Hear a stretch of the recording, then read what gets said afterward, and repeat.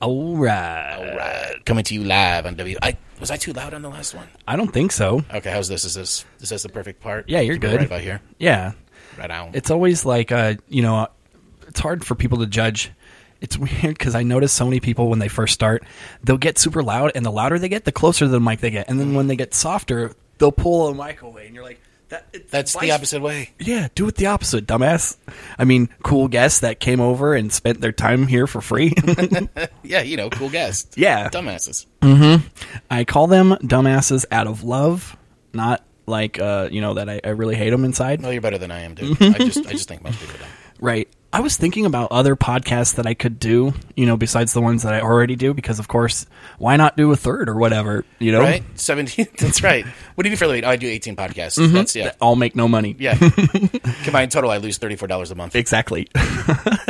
No, but I was thinking, wouldn't it be so cool as if you did a podcast where the prerequisite was that is we have sex before the recording, and then the podcast is all about us talking about the sex we just had. Oh, I don't know if this was my first Me Too. I'm like, oh, is this happening? Is Not this going you. on? Oh, my bad.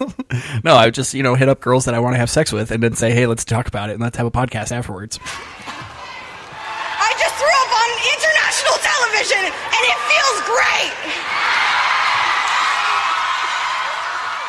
Would that work? I don't know. I mean, maybe. There's enough people, depending on if you had, Rogan ratings, I'm sure that would work. Yeah, I could just do celebrities that were single. Yeah, and just hey, they're gonna get by the way, we're fucking before, but we can talk about all of it later. This is going to get a couple million downloads. It's Yeah. definitely, it's going to boost you up on social media. And it would be like, all you got to do is fuck me and we can talk about it. And people later would ask me what was your reasoning for getting into this podcast? It's because I wanted to have sex with celebrities. So that's what you sit around thinking about all day. How can I fuck celebrities? Mm-hmm.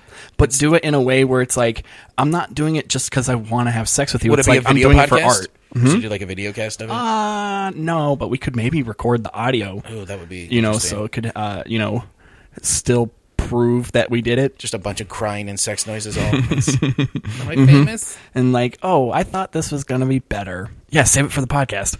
Yeah. Talk about this later. Yep. I always feel like sometimes, I don't know. I think of a lot of obviously weird and perverted and stupid things that you're why did I say that later? But I never regret it. And most of the time I don't even remember what I said. That's my problem too. I say too much and I don't remember half the shit I said to people. Yeah. So when someone's upset, I'm like, what was that for? Right. I've had a few people that have come up to me recently and have had beef with me. And it's what? Really? People have beef with you? Well, not beef, but definitely have oh, I was why'd you say do that. And I'm I said that? Oh, dude, there's some are you talking about comics in general? Mm-hmm. I don't understand the oversensitive comedian. I don't get why people don't understand. If you're in comedy and people are breaking balls with you, that's like a culture, right? Isn't that the comedian culture? You're going back and forth. It doesn't mean anything. It's almost a sign of trust is what it is. Right. I remember when I first started, a lot of people would give me, just rip on me or whatever. And and it took a while to be oh, yeah, that's just people. That's just the culture around here. No, some people might be malicious about it, but I don't care about that. Right. I don't know. I just I think it's weird because I do think it's obviously one and the same person that. The same person that wants the validation of strangers is also going to be very sensitive to what individuals might say to them. Oh, absolutely. Most comedians are high self-confidence, low self-esteem, right? Yes. You have the confidence to get on stage, but God forbid it goes wrong or you don't like something. And well, tell me why? Mm-hmm. Or, why doesn't this one comic love me just as much as the audience or whatever? Right. Or why yeah. And I don't know. It's weird. It is a weird competition, but not I don't feel like I'm competing with anybody, but I do feel it is, I'm sure it's natural to have people think why is this person getting on the show? Blah blah blah. Dude, it's I'm so much better. That is the biggest venom in comedy, and it doesn't help you to do it. And every comic's guilty of it. Mm-hmm. You'll see a flyer oh, that motherfucker get on that show, and it has nothing to do with you. Nope. It really doesn't. It's not. And most of these shows you see people on, it's not advancing them anywhere. And it's just a show they did, or they figured out a way to get on, or they had a connection. Do you have yourself being hit up by a lot of promoters, or do you feel like you're hitting up promoters more? I feel it's a good 50-50. I hit up, my problem too is I hit up, I think, too many people to the point where I almost feel like I'm bugging them sometimes. So I put myself on the 3 to 4 month rule. Like, I'll hit up a booker, and if they don't do anything, I'll hit them up again in a couple months. Because myself, like, I run a couple of shows, and there are those people that'll hit you up once a week. It's like, dude, like, I didn't have spots open this month, and I'm not going to have spots open next week. So it's yeah. So there's, but it's I've hit up 50-50 certain for bookers sure. and haven't heard back in like 2 to 3 months. Well, yeah, and that's my problem too. Is especially like, and like I'll put out a flyer for a show. It's just a bar show in Orange County. It doesn't mean shit. It's just they're fun shows, right? Right. Some cash, usually a couple of drinks, and some people like to laugh at jokes at these shows. But I'll put out a flyer, and then within the next day, I'll have like 30, 40 people in my inbox like, "Hey, dude, I saw you do the show," and I'm like, I don't get to all of them. And sometimes they just, because I just don't have time to get back to all of them. I feel like a dick. I usually try to answer them and be like, hey, man, And do you try to, like, put certain acts together, certain people together? Like, this person absolutely. will go well with this other. That's you. Yeah, I mean, and that's the one thing too. Like, there's certain people who have told me early, like, your act won't fit this room. And I started seeing stuff like that. There's certain acts I'm like, oh, the audience won't appreciate this kind of comedy. Then I probably shouldn't. But I mean, why would I set somebody up for failure? Why am I going to put somebody in a room where, like, I already know this type of comedy that you do, this crowd doesn't like it. We've tried it here before. Right. Why would I have you come out to the show and bomb your balls off? That's not good for you. It's not good for the crowd. Would you ever tell the comic, hey, I'm all about putting you on, but just don't do this, this, and this? Well, that's the nice thing about having... Well, no, I would never tell a comic not to do certain jokes. Obviously, like, hate speech is shitty. Right. Probably not use dropping an M-bomb or something like that. But that's, to me, common sense. But I don't think a comic should be censored. I feel like people always try to do that with just saying it's a PG-13, Mike. It's like, we're trying to tell you... PG-13 stay away from the word... I mean, if you go by the industry standard, PG-13 means I can say the word fuck once. Or shit. Or I could still talk about sex. Yeah, I can talk about sex as long as I don't But I say have the to word call pussy. it whoopee. Yeah, whoopee. Or instead of saying pussy, say lady business or my man meets or my junk. Or we were making love. Yeah, making love.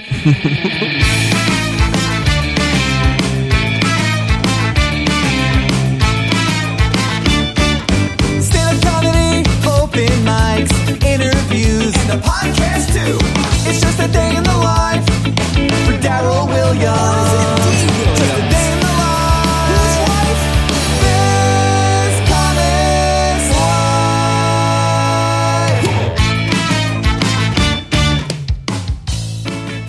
Hello and welcome to This Comics Life. This is me, your host, T. Williams, a.k.a. Daryl Williams, a.k.a. Dumbass, a.k.a. dude that's hanging out with another dude that's also white and bald and has a beard and looks fairly somewhat like me if we were far away and you didn't have your glasses on. You look like my goal weight. Right. That's what's going on. Wow, that's a compliment. And by the way, compliment. is balding graciously. I still have some fuzz up top, bro. And I'm speaking about Matt Cole. That's me. Yeah. Matt Cole. Do you always feel like you were like Matt Cole? Is that like your genuine, true Christian name? Yeah, Matthew James Cole. If you guys want to look me up, I'll give you my social security number later. I always talk about people, like, especially at the beginning, about their names and how they chose those names. Obviously, it's most of the time it's because it's just their name. Well, I found out earlier this year that I almost had to change my name if I wanted to pursue comedy because there's a guy named Matthew Cole, but he goes by Matthew Cole Weiss, who's a stand-up. Okay. So I think Matt Cole. I think I'm the only one still just trying to use that name to be a stand-up comic. Right. I found out through this podcast there's another Daryl Williams that's in Great Britain. Oh, but he goes by Darrell? Yeah. No, he goes by Daryl Williams III. Have you hit him up? Does he have your name and stuff? I don't know. I don't know if he knows me or anything, but I did play a clip of his. But he is just another open mic comedian. Oh, really? That's just over in, I literally just Googled Daryl Williams comedian just to see what happened. And his name popped up. And I was like, what the hell? I'm the only Matt Cole comic. If you go out there, Matt Cole Comedy is the only one there. But if you do put in Matt Cole, there is the famous gay porn star Matt Cole. Awesome. And I found out about that because my mom actually Google searched it. She was looking up her kids one day. And and then she thought it was you? Yeah, and I was like, Mom, if I have abs and a rocking cock like that, I would be doing gay porn too. Probably, man. I'm Yeah. sure you get a ton of money. I'm sure he does. I'm sure he works well. Gay for pay stuff. Do you think there's mostly gay guys that are in porn or that way? They're not really gay? Or I don't know. Honestly, I don't know enough about the industry, but from what I hear, like the ones that get paid the well are like the dudes who like have like a wife but get like sucked off by dudes for money. Like they don't get taken the ass, they like fuck other dudes or something. Right. I don't know. So I don't know if that just makes you a top. Can you get paid to be a top? Is that what it is? Right. I wonder how much the guy that gets the blown, what he really gets paid, and like, do you think the guy that does the blowing gets paid more? I don't know. That's because he's doing most of the work, you would think. Right? Yeah. I mean, but the dude that's getting blown probably has the better dick. I don't know how that works, man. But that is a valid point. Yeah, let's figure it out. That's true. Like, is there a giant wage gap in gay porn between like tops and bottoms? That is something to find out later. We have to research that. Well, I feel like I know in regular porn, girls get paid more than guys. Of course. I feel like there's not a lot of average sized dick though in porn. There's not enough average dick. There's obviously it's always like, let's get the biggest dicks we can find. Nowadays, that's true. And but it's like, I'm from 90s porn genre, so everything, I used to be able to look at porn and be like, oh, I could relate to that dick. That would be mine. Now it's like, the dick's so big, the guy isn't even in frame anymore. I'm like, what are we watching here? That is too much. That is too much dick. Yeah, and I mean, obviously it's still going to be like watched, but I am like, I can't relate to that dick. That doesn't, but I understand though, like certain dicks can only like do certain positions. Like if you have like an average dick, it's like you're not going to do that one. Yeah, like, you're not doing cartwheels. You're not holding her up. Oh, yeah, hold it and slamming down. Yeah, dude. Yeah, That's not if you got a happen. belly to fucking block that. No, you're not getting in there at all. Or like, yeah, she's literally hanging upside down, blowing you. I've had that. Really? Yeah. That's amazing. And they it's a standing 69 position. Yeah, that was years before the belly though. Yeah, that makes sense. I could probably do that, but it would need to have like a hoist or some sort of like rig. Oh, yeah. Well, she wasn't a very large girl or anything. Well, that would help too. I would say that not all of the women that I've slept with have been underweight. No, dude. I teeter on the middle. I like a healthy, thick girl. Are you talking about her belly? You like that's teeter on it? That's what I do, man. Yeah, we play teeters on her. Yeah, I try planking on it, and I just go slide Awesome. to slide. That's what it is. That's that's how- how you're supposed to get laid. Yeah, Is that not that's- it? Put your yeah, dick in a belly that's- button and teeter back and forth. I thought that's how you have sex, is you teeter into her vagina. Right. That's how I was taught, man. I feel like, though, no, there's like certain moves like that. Yeah, I feel like that was something I did in my 20s. Not now. What, teetering? Yeah, teetering. Okay.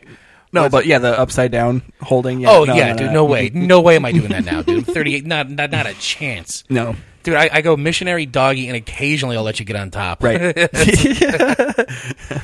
Yeah, that sounds about right. No, but it's going to still like be amazing and rock your world. Oh yeah, but that's because that's the only way. I can't do like some like flying Dutchman or whatever the hell it is.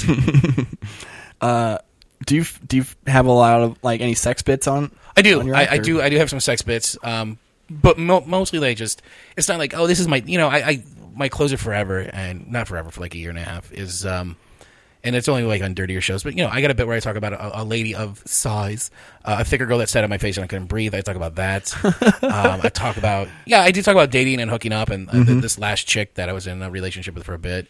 There are things I talk about. I'm not a clean comic by any stretch of the imagination, but I do talk about unique sexual stories that have happened to me instead of just like your generic like so pussies and dicks. I'm not doing.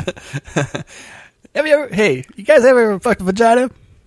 Yeah, right. The penis goes in the vagina, right? That's how that works. I feel like I think most of my act right now is a lot of dating stuff. A lot of things, mostly like things that went wrong, not necessarily sex related, but definitely. I do talk about dating and trying to get into it, but most of I don't spend. To me, I think it's not that it's been overdone, but I just see it so much where I'm like, I don't really do the Tinder jokes. I have a joke making fun of Tinder, Tinder jokes, and then I go into, talk about. But I try to make it relatable. Dating in your 30s, some stuff like that. How you actually meet people in your 30s and what dates are really like, but not. I don't do a lot of it. It's in there though. Yeah, I feel like I don't know, like. It's like interesting how certain bits I start and then it gets a good response, so I start doing it a lot. But then obviously you kind of get burnt out by them.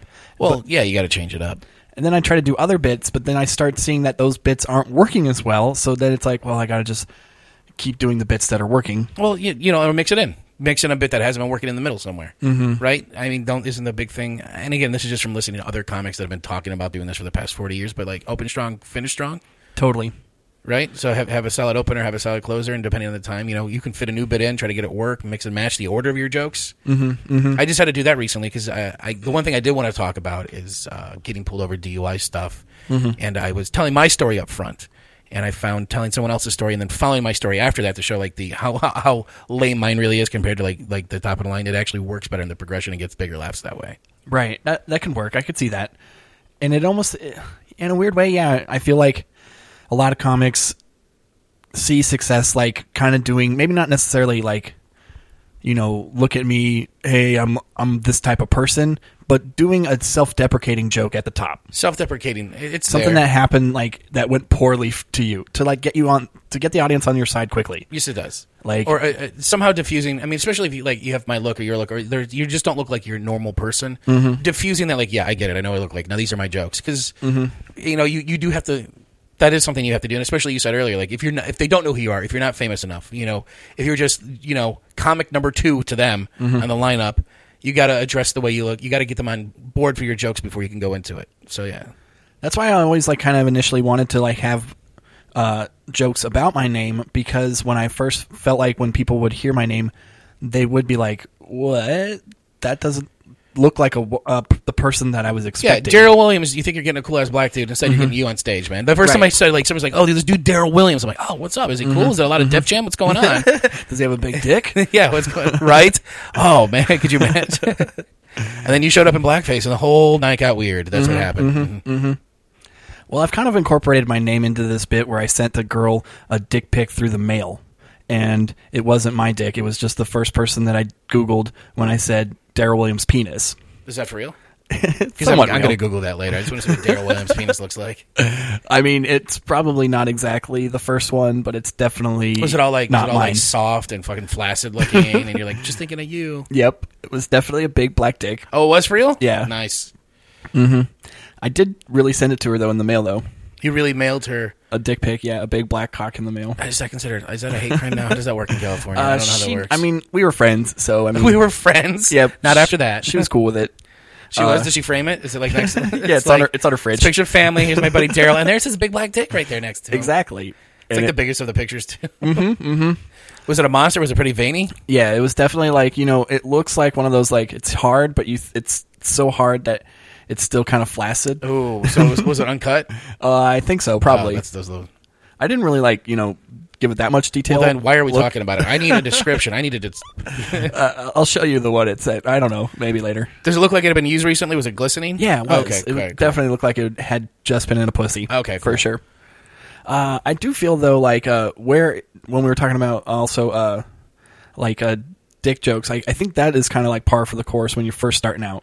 There's a lot of things, because especially when you just start in open mics, you're not getting laughs. You're just trying to get through 3, 4, 5 minutes on stage time. Yeah. So what you do is at least again, I'm talking from my experience and what I've seen out there, is you start kind of mimicking what gets reactions in rooms. Yes. So when I started, it was the dick jokes. This is my rape joke. This is my abortion joke. This is what I and you're getting groans, but you're getting some sort of reaction to it versus laughter. And then eventually you start learning how to tell jokes that get laughs, and then you start working with that more than... Yeah, and then it tends to go away from the dick jokes, or at least the dick jokes become funny. Yeah, you actually have a funny dick joke. Not, right. Now look at my dick! It's just like, this is mine. Well, I feel like, and we talked about maybe this before, where a lot of early things, it's just a premise that you have. Like, there's no punchline. It's not a joke. You just, bring up the word dick joke, and you're like, that's not funny? Like, I said the word dick. Well, at this level, that's what open mics are so for, man. It's to take that premise that you think and go work it out on stage somewhere. Right. Mm-hmm. We usually a dive bar, a rowdy bar, a coffee shop. I don't know. I'm trying to think of, are there any good mics? Right. At most, maybe clubs. I would assume they have decent... Comedy clubs? Yeah, like Ice House, I've heard, has a decent open mic. Had a Wednesday one. Mm-hmm. I guess Irvine has Umami, which is the patio in front. That one's all right. It's 3 minutes, PG-13. Shout out Friendly Frank. One of the funnier comics here in OC. I remember going on that. The first time I ever went there, Friendly Frank, he's amazing. He went on stage talking about, you can't say this, you can't say that. Don't worry about anything else. And then as soon as I went on stage, I did the bullet. I literally went like, hey guys, what's up, fuck, or something. Hey, fuckers. I said something like, fuck it. I said fuck in the first 2 or 3 sentences. And he just put his hand, literally, he's like, man, I just said like, and it literally didn't matter. It doesn't. But it was like, oh yeah. What are they going to write a bad Yelp review and have to speak to a manager? Get the fuck out of here. Yeah. I still killed. You still killed? Yeah, is that what it is? Yeah, no. It's all good.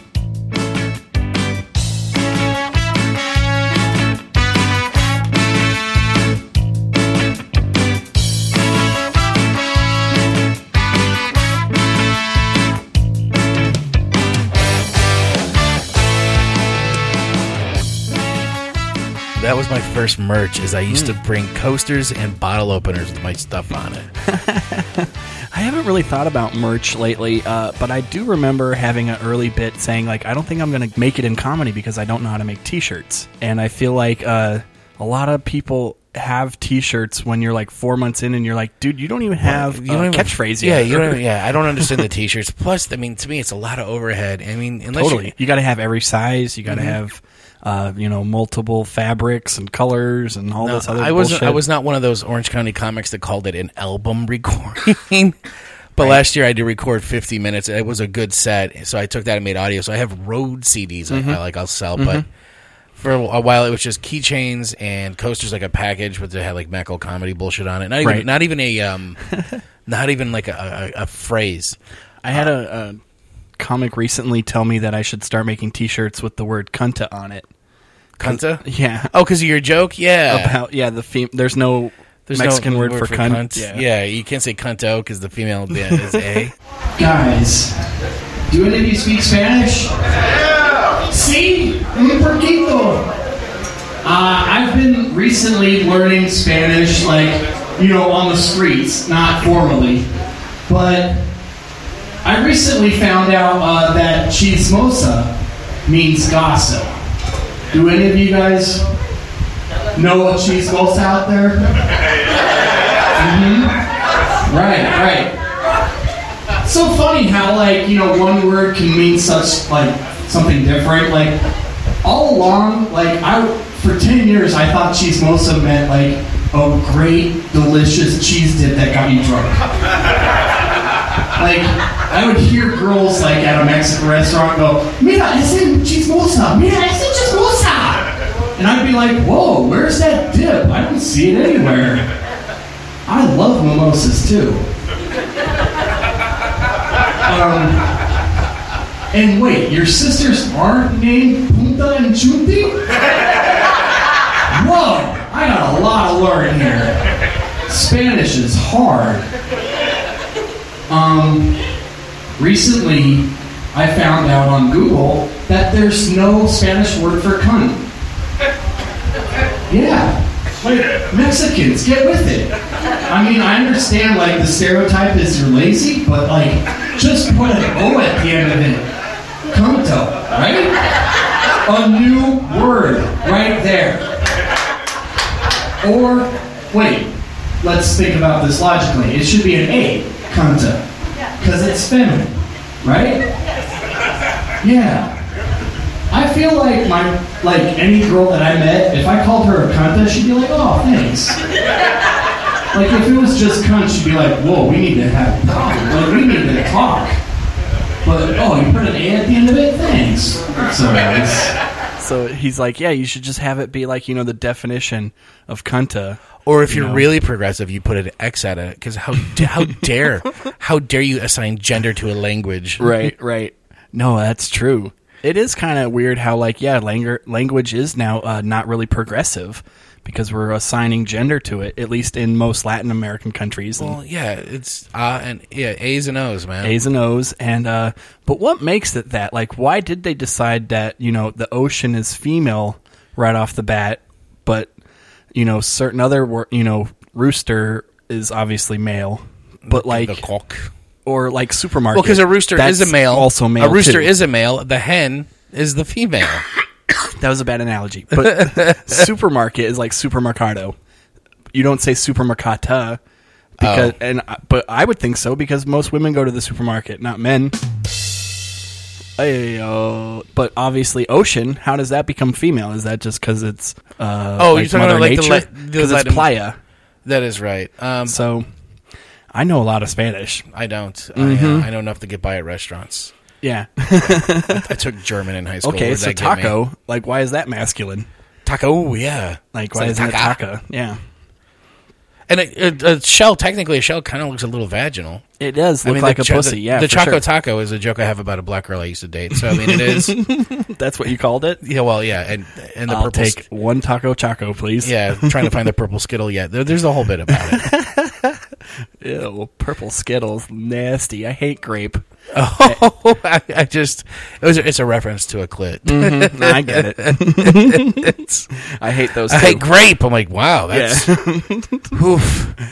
No, There's clits one too. flavor. Ugh. I hate grape. Strawberry, okay. Orange, cool, but I am not doing grape. Yeah, I hate grape because it always tastes like medicine. It's like the grape medicine. Well, that's just that flavor for everything, though. Right. The candy, the medicine, it's all the same. Because And artificial it doesn't grape really flavor, taste like a grape in actual fruit. No, it doesn't. Well, then again, no. That's its own flavor. It should be called something else. Purple. Yeah, purple. Just That's what it should purple. be called. Do you like purple? No. I like grape. It's a purple drink. Do you like all that stuff? Are you a big sweet tooth person? I'm or- not a big sweet tooth guy. I am like meat, potatoes, salty snacks, Right. stuff like that. Like, I'll get fat some other way. There's a dude. And late night drive-throughs. That's the easiest way The to fourth get fat. meal. Yep. Oh yeah, talk about the fourth meal. Yeah. Mm-hmm. This one thing I noticed about Orange County, especially like every shitty dive bar I went to, the closest thing to it was a 24/7 Del Taco, like right across the street. I love Del Taco. I'll go to Del Taco over Have you ever Taco had it? Bell. Have you ever had it sober? Yeah. Dude, I can't eat Del Tacos. It's trash food. It is trash food. Yeah. Taco Bell is just toxic and disgusting. But Right. like Right. out of the two, I think I don't know. My dad lives in Texas, and he just was like talking about how El Pollo Loco just got to Texas, so everybody's going ape shit over El Pollo Loco, and it's like, yeah, it's all right. I mean, I understand if you're like some California transplant, and you now get something that you couldn't get already, but it used to be in California, and now it's here, and Yeah, like, I like get an it, In-N-Out or something like that. right? But even then, it's like it's just fast food still. Dude, that's all it is. It's just I don't know. Isn't it healthier fast food? Isn't that It's how that they? charbroiled like chicken and stuff. Yeah, like they try to sell it that way. Just like I think Farmer Boys. Why we're talking about fucking food right now? I'm sorry, man. Dude, Yeah, we you put a fat guy in a room. I'm gonna have some. do you have a opinions lot about of it. food bits or? No, actually, and again, I'm not going to name names, but that was one of the things that when I first started comedy, it was all just fat jokes, fat jokes. Right. I feel like and that's... somebody said to me, like, you're a very fat comic with a very thin body of work. And I was like, oh, okay. Yeah. That's a good joke. Yeah. I like that. I love how certain jokes were just for you. Like, it's just like, wow, like I went on 5 minutes and then a comic just said something to me that was way funnier than that 5 minutes that I just said. And that's horrible. That's going to make me die a little inside. Well, I still address the way I look, like off the bat, because you kind of have to diffuse the way you are to get the crowd on your side sometimes. Yeah, I feel like that. You have to definitely, like, It's like listen. especially at this stage where nobody knows who you are, you kind of have to be that guy like that kind of tells people a little bit about yourself or talk about the elephant in the room when it's you. I just address it off the bat. I don't like saying like, well, you know, I'm not a giant fan of Bill Hicks, but I try not to say I know what you're thinking or, well, a little bit about me. I try not to say any of those phrases. Right, I just right. address it right off the bat. Yeah, I've never really did that. Like, I used to have a few bits about, like, my name, but I never really felt that they were strong. Like, I had the same thing. My my original goal for comedy was when you search my name, just putting Matt Cole into Google, I was on page 16, and I just wanted to get to page 1. I'm on page 1 now, finally, but it's I'm not the most famous Matt Cole. The gay porn star Matt Cole is always going to be, yeah. And so I used to have a bit about that, but it was garbage. It was absolute garbage. well, once he dies of AIDS, then Wow. maybe it'll... Just right to AIDS, huh? We're right there. Yep. He can't just get cancer like the rest of us or die of a heart disease or something. Maybe he's like super into Atkins. You don't know. Or he could die from, like, a he's- fiery train accident And or he's a gay something. porn star. I don't know what his personal life like, but if they have to like test for AIDS, and I'm sure he's very safe. He probably is. Well, You don't okay. work out, get abs like that, and not take care of your. Once he right? dies of old age from a very long and life-fulfilling life, yeah, just slamming dudes in the ass. he will then move second down on the list, and then you'll still be on first just because you're alive still. Dude, I doubt I'll be that alive that long. Dude, You're gonna die before him too. Dude, at best, I'm hitting 60, and that's at best. That's awesome. That's still above the average, I guess. I think 60 isn't it 70 something Oh, the right. average? Yeah, 72, I think. For a white male in America, Yeah, at least. it's actually going down. It used to be like It's on its way down. Well, you have right? to be 72 now to like get Social Security. So Oh, there's not going to be Social Security by the time for me to retire. I don't want to get live with that. They've been taking out that for years, but that's their Right. go-to.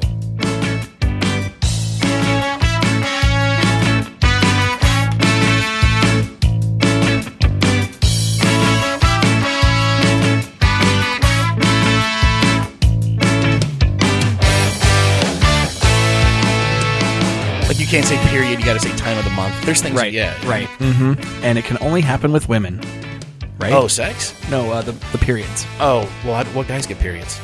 I don't know, but I'm assuming they will at some point. Well, I do believe there's like a menstruation. Like there's guys like our home runs get out of balance like once a year. I don't think it's a monthly thing though. I've heard a lot of gay guys saying that they have a time of the month. Really? I feel like that's their excuse. Oh, to I thought just this be was a setup bitches. for a diarrhea joke. I really thought that's where you were going. I'm like, oh, what a... No, I don't try to joke on this podcast. Oh, okay. Comics Life is nothing about funny. No, we All talk serious. about comedy, but we don't try to be funny. I feel like sometimes I try to be like obviously somewhat like controversial, and I wouldn't say like R-rated, but definitely talk about, certain things like transgender jokes and things like that. And yeah, I have definitely seen a lot of people go like, "Not here, bro." Not here, bro. Well, yeah. Well, again, it depends. I mean, you pretty much Orange County based, LA based. Mm-hmm. Yeah, there's a lot of trigger words out here that people just automatically get turned off. They don't even want to hear the context of the joke. You say the word tranny out here, it's going to turn off 80% of the room. Yeah, they're just gonna hear that word, and whatever comes after, they don't care. Exactly. They just heard the word and went, Well, like I only have one bit. I don't even. That's the thing. I don't even tackle transgender things, but I do have a bit about a joke about a story about my buddy Yoshi, who's no longer with us, and finding him in a hotel room with a ball gag in his mouth, passed out, and there was I now say masculine hooker in the bathtub because you can't say tranny, Right. But that gets the bigger laugh because they What if you said transgender? transgender? Oh, there's so many syllables to that. Right. It is a word that doesn't roll off the tongue as easy. No, it doesn't. But I feel like, yeah, masculine might work still. Mm-hmm. I mean, it still gets the point across without maybe being as, I guess, insensitive. I mean, it's still, you're just telling the facts. It's not like you're saying, like, Well, that's in a the point. disparaging way. It's not like you're like, and she's stupid, by the way, because she's such a dyke. or No, whatever. Like, no. If anything, I was jealous because I mean, better tits and a bigger dick than me. Get the fuck out of here. yeah. Can we cuss on this podcast? I should have asked that. No, you should. We are keeping all of this in. I'm never cutting anything anymore. I don't edit anymore. Nope. Oh, good for you. Well, the one you edited last time, that had to be like 3 weeks worth of editing, man. That was... Yeah, it was a lot of editing. I spend most of my days, just by myself, listening to things that I already said to other people, and then just going, "Oh, should I keep that? Should I keep that dick joke in? Yeah. Yeah. Should I put a want at the end of it? Yeah. Every time a joke works, do you actually have like the little rim shot? Yeah, nice. Totally. Yeah. Do you have? I wish we could have that in real life. Still, I wish I could have like sound effects in my act. Oh, in your act? Well, I saw somebody. Well, it turned off to be. It was out in Reno, and it was a garbage set. But he actually had like a little sound effects maker That's awesome. that he would do. But it was wackadoo stuff, Of course. like the slide whistle and all that stuff. I was just like, all right, dude. Like when he unzipped his pants. Yeah, right. I tried to do a bit once where I was talking about like that character in Back to the Future 2 where he had the bulletproof vest, but it also made sound effects. Remember like Biff's lackey? Yeah. One of his lackeys. And you know how he was talking about like, what are you, chicken? What's wrong, McFly? Chicken? You like push the button and it, like, I totally like tried to do something like that with my phone and it totally didn't work. It just kept going back to like your porn searches. Yep. Kept calling my mom over and over. That would be a great set. Like, what do you keep calling me for? Right? Daryl, I told you already, I don't want to come to your shows. But Mom, I need 3 more people to get 5 minutes. Right?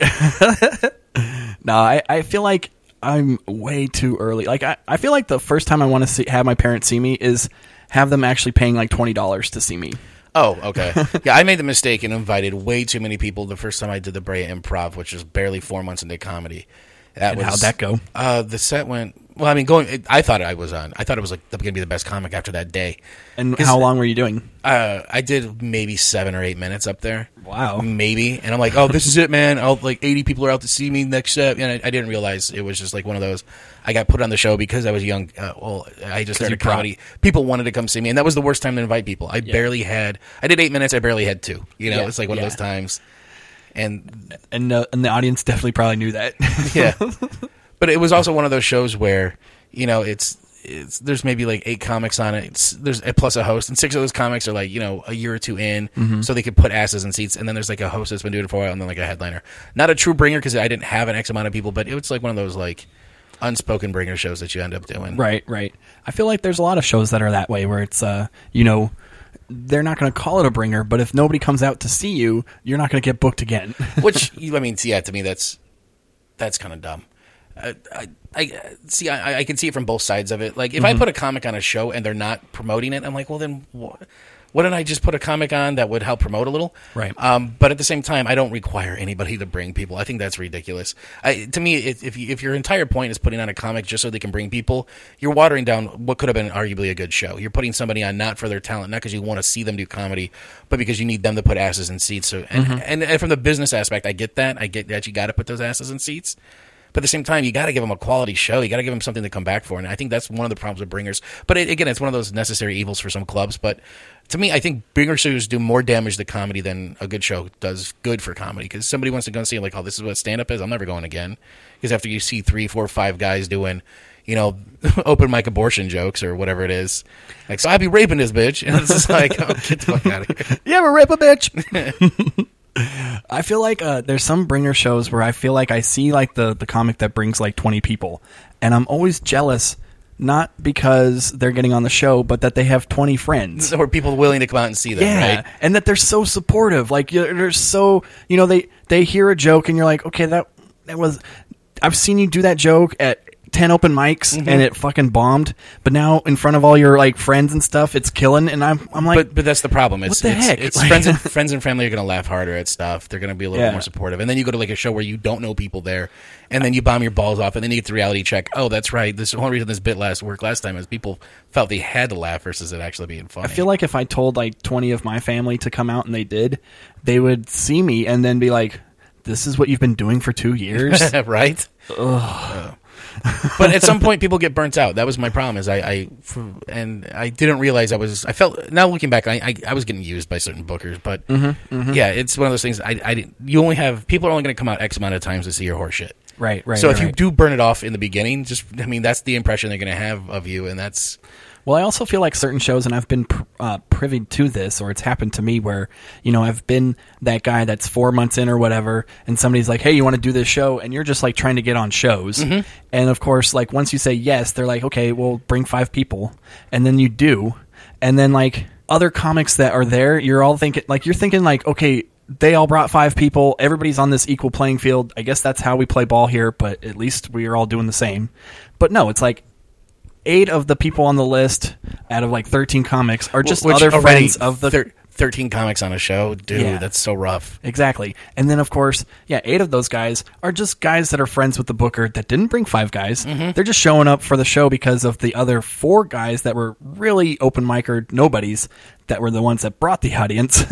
So it's like, okay, we're going to get these guys that don't know any better to bring the audience. And then we're going to just show up because we've been in the game for 3 years and just have an audience for us, for our material, which is like cool for them, but like really shitty for me. And then of course it's like, I'm at the end too. Well, right. That's there is that. I'm not going to name names, but there was an open mic I used to run a long time ago. It was on Sundays at the Rio Vista in Anaheim, which was just a garbage, dumpy little place. It's the only true double dive bar I've ever seen. Like where one room is one kind of divey area, the other room is the other. So we did it in like this weird, dirty, shady little. Which room should I die in? Yeah, pretty much. Are you going to get stabbed by cholos, or you probably get something weird's going to happen? You're going to get drugged out in the other one, right? And this guy, it was like his second time trying comedy. He invited people, and literally he packed the place. I mean, he probably brought 25 people to this mic. Wow. But he signed up 5th on the list, and I was going to put him up 5th. And a comic that was there that night, he was like, "Man, what are you doing? You got to put him last. You got to keep all these people here." I'm like, "That's not fair, man." He signed up 5th. He's going to go 5th. And sure enough, he went 5th, and 6, 7, 8 comics in, they're like, "Well, I think we're done for the night," which they should have been. They were there for easily 90 minutes. You know, that was back when we were doing 10-minute sets there, and it was just, he did his 10 minutes, and he had people, and, you know, the comics, but it's like, sure, the last 5 comics had maybe 6 people watching them, but I'm not going to fuck some kid over because he brought 20 people. Right. No, it's true. And I'm not saying it's an open mic. It wasn't like, even a show. Like, I talk about it like, you know, I'm talking shit, but it's not like, I'm just talking shit like, oh, you know, you learn these things the hard way. And Yeah, it's not that's- like I'm like, oh, well, fuck comedy, I'm never doing this again. It's like, oh, No, okay, that's- noted. That's This the is whole what point. happens. That's the whole point. And what's funny is you don't hear podcasts like this until you've already done shit like that. Mm-hmm. I wish there was like an intro to podcasting. Like, don't do this shit until Right. you're ready. Right. But yeah, I mean, the only way to Or do it is to expect learn from these it. things to happen, and don't feel like it only happens to you. It happens to everybody. This is And there are notorious bringer promoters who book shows and put up a comic that's been doing 2 weeks. You know, there's those guys that are notoriously out there, and you'll find out about them eventually yourself, or you can ask around. right. Yeah, I just always take that like Cameron Haynes approach, where it's just like, you know, he has a T-shirt out there, or his saying is, you know, no one cares, try harder. And that's just pretty much like everything. It's like, yeah, obviously I complain on this podcast because it gives me content for the show and whatnot, but I gotta fill in hours. Let's bitch about something. right. But ultimately it is like, just get funnier, stop complaining about what others are doing, because obviously they're funny enough to do what they're doing. Like, Yeah, and get out of your comfort zone. and if they're not funny enough, it'll catch up to them eventually. You know, there's going to be bringers or like Well- guys that go on certain shows, and they were on that show maybe because their friend was hosting or whatever. But after the fourth bomb, I don't care if you're best friends. They're going to be like, dude, not tonight. Or especially, and the other problem too is if you start lumping in with the same comics, you're like, dude, we got to see the same people, or is this the Right. same guy that hosts this? Man, Right. he does the same shit all the time. Exactly. Especially at this stage where like a lot of guys, like myself included, don't have like a new 8 minutes to bring each week they're hosting or whatever. You know, it's maybe the same 8 minutes, maybe give or take a few crowd work bits, but like, Oh yeah, I know I'm not like, I don't have enough content to be featuring or anything like that, like especially at a club every week. I would Yeah. be doing the same act every week for sure. I mean, your act would probably get stronger, and you probably learn how to bring in new bits. But Maybe, yeah, they would add, or they would. I think certain ones would grow for sure, and I've noticed that too. In where you had a bit for a while and it just didn't work initially, but then when you like somehow like created two other things that kind of worked, then you included that first thing that wasn't working, but now it's like a 3-set type of thing where now it's included with this other yeah, stuff. you turned a bit into a chunk. Yeah, Yeah, and so- now suddenly it works when it wasn't working before you had this other stuff. So yeah, before and after it didn't work on its own, but when you combined it, that's happened Yeah. before. Where, you know, or you'll see like there's one part of a bit that's like, okay, this is the only part of this bit that gets a laugh, so I can take that part and put it with another one. Totally. And now you got a stronger bit. Yeah, it's all it is honestly all. I don't know why they call comedy an art, because to me, art is like a painting. You paint it, you put it on a wall. It's there. I consider this more of a craft. Totally. Where you're totally, you know, it's everything's changing it. You're figuring it all the time. Yeah, you got it's to like- change it, edit it, play around with it, change the order of your jokes. and you're like creating it in front of an audience. It's not like with painting, you have somebody like looking over your shoulder the whole time going, are you sure you're going to put a stroke there? Are you sure you're going to use that yellow? That's not cool. It's like, dude, you do the whole thing, and once it's done and completed, then you show somebody and go, is this cool or not? Is this awesome? With comedy, especially open mic comedy, it's like, you can't do it in front of nobody. Oof, open mic comedy, dude. You have to do it in front of people. That's the only way you're going to learn if this joke works or not. Like, but it's not like you can just go like, oh, I'm just going to say it in front of my cat, and then I'll have a special a week from now. It seems like that's how it works, though. I mean, have you seen some of these specials coming out? I It's kept like, my oh, cat Jesus. awake, so she Yeah. must love it. Dude, intently looking at me. I shook my keys. The whole thing was great, man. The big closer was the key shake.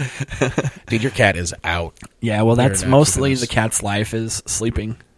I was talking with April about this, where you remember when you notice when you see cats and dogs, like when they're dreaming, they're still doing like their cat, like they're still being cats or dogs, like, you know, they're like chasing something or acting like I know what they- you're talking about, but I don't know where we're going. Well, I feel like it would be funny if like humans did the same thing, where if you saw like a human sleeping, he would like at some point in his life start just like typing or just doing like, Oh, I his got you doing office like little work. act outs. I was just like, Shh, shh, shh, he's sleeping. He's doing what he well, normally don't, does. I mean, don't they have people that do like, I don't know, not night terrors, what am I thinking of, like sleepwalkers and stuff like that actually get up and like they go around and yeah, do shit? Mike Birbiglia, he was that way, right? I know, Have you seen supposedly, his movie? I talk in my sleep supposedly a lot. So whatever's going on in my head, I just yell it out at night. And are you like afraid of you're gonna like, you know, say something that people don't want it, like you don't want people to hear? Or No, that's, I don't care anymore. That's maybe the problem. I buried her in Reno. Oh yeah, no, I don't have any skeletons like that. Although I do occasionally have those dreams where I think and it's been going on for a while. I got into some trouble with the law for drinking and driving. Oh right, So you're a rebel. So this, like, I'll still have those dreams where, like, I feel like I'm getting pulled over and I'm drunk, like those nightmares kind of dreams. But no, that's about it. You just yell out, "No, sir, I haven't been drinking." What? Oh, sorry. I was just dreaming. Sorry about that. Yeah. Do you live with people that could hear you? I have a roommate, but he's not there a lot. Okay, that's cool. So yeah, you don't sleep with him. No, we don't have a giant love sack like you got over here too. Yep, I have this just for the ladies. It's called a love sack, so obviously that's all you can do on it is make love. It's absolutely giant. Whose is this? It's April's. Jeez. Did she live inside of it? What is this? Yeah, it's James. It's April and the Giant Love Sack. It's a new children's book that's coming out. It looks like the Special Olympics made a yurt. It's just... Yeah. It's a huge bean bag type thing, but it's not beans that are in it. It's like foam.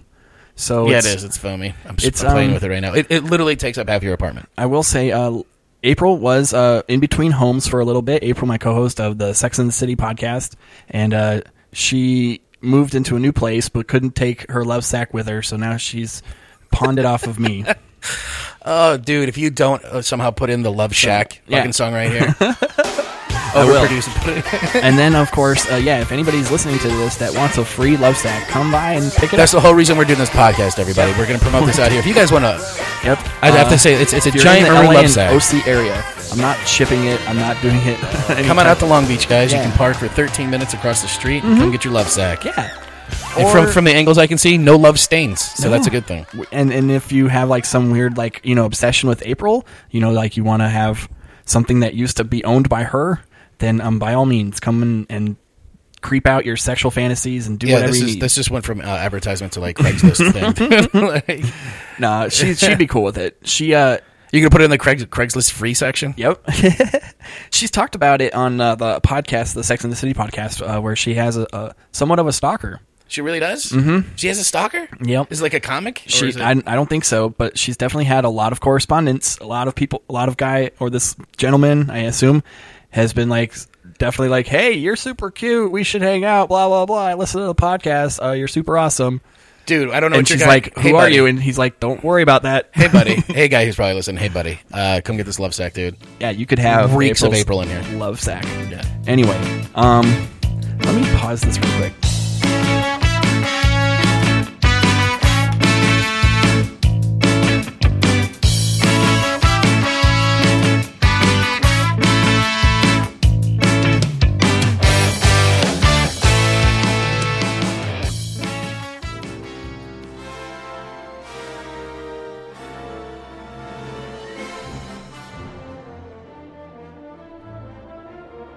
All right, this is another edition of April's Movie Pitches. Yeah! We are excited, and April has such good movie ideas that I love to have her pitch to me. So, again, we are having her grace us with our presence, with her presence, I should say. Not sure how I would grace us with our presence. Well, we wouldn't be an hour if it was just one person alone in a room. I'm talking about we in the royal formal version, So... I'm gracing you with eye presence. Yes. That's true. Thank you. Your deference to me is a little embarrassing, but socially correct. Yep. I would like to point out that I do have, I was particularly inspired, and I've decided to branch out also into television. Oh, okay, yeah, well, of course, because if an unexplored area for me. That's the natural move from when you're doing too many blockbusters. You go into TV. It's like, I've made too many Oscars. What can I now do? I'll move into sitcom TV. Yeah. Oh, hell yeah. That's single the legitimate camera move. Oh, that's the move that I am making, and that's what makes it legitimate. Thank you very much. I've seen, all the greats. Meryl Streep, Tilda Swinton. I'm starting a trend, man. They're all, It's like, hey, what do you want to do after Sophie's Choice, Meryl? How about a guest spot on Big Bang Theory? That's going to make my name, cool with the kids, right? They are kids that watch that, isn't it? I don't know anymore. I mean, 35-year-olds are still kids, right? That's what Ellen told me to do, to stay relevant. All right, so do you want to pitch a TV show or do you want to pitch a movie? I only have one TV show, so okay. I feel like that's an opener or a closer. Okay, well, let's I don't know that it's as good as some of the movies, though, so probably I'll open with it. Okay. I think it'd be fun to watch. Okay, pitch it. TV show. So, title of the show is Dr. Phil. But Phil is spelled F-I-L-L. It's a reality show where we take ordinary random people and make them fill in for a doctor for a day. Different types of doctors. Like one dude has to be a surgeon for a day. Really?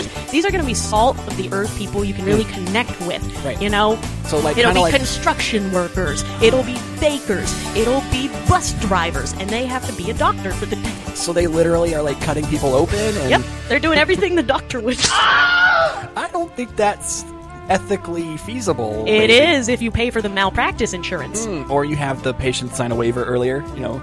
Like That's what they sign before any procedure. They already do that. It's taken care of for me. Thank you. And then friggin' also, like, in Season 3, we can, you know, kick up the ratings boost of, like, having it be celebrities going into doctors' positions.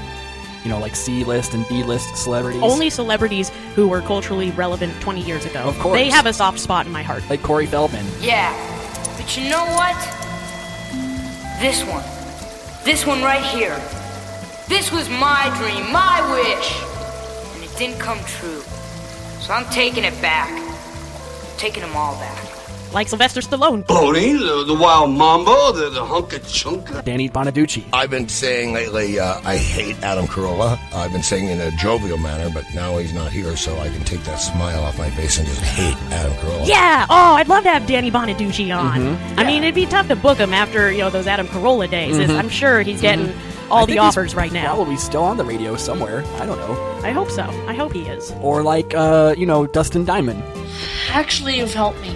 You've made me realize that there are a million fish in the sea, and I'm just a worm to attract them. I don't even know who that is, and that makes me excited. He's Screech from Saved by the Bell. Ah, no, I want that. Yeah, I or want that. Jaleel White. I want it to Urkel. just be adult child stars / teenage stars who grew up and haven't been booked in like 20 years. Did I do that? What about, here's the season finale, or the sweeps week, where we have like the hugest ratings, is we have Neil Patrick Harris reprise his role as Doogie Howser.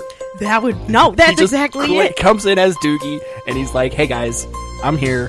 I'm doing surgery now. His episode is going to be scripted. The rest of it, full documentary style. You know, the filmmaker does not interact or change what is happening. This is art, and I'm very excited for it. It's gonna be legend. Wait for it. Dairy. Legendary. And then, like, yeah, we could have everybody who played a doctor earlier in their career come on and actually be a doctor. That's exactly. Hey, Grey's Anatomy, we're talking to you. Get over here. George Get in Clooney. my pilot. Get in it. Anthony Edwards. We could have everybody from ER, everybody from Chicago Hope, all those, just every doctor show. Anyone who played a doctor is in. They were a professor in a movie with a doctorate degree. Yep. You know, that's who I'm talking to right now. We want you. Do you think that if you play a doctor on TV, people are going to assume you're smart? No. I mean, do they assume you're smart just because you're an actor? No. I don't think anyone does that. I think that people want to fuck you if you're an actor. Yes. But the smart thing, I feel like, if anything, it's the opposite.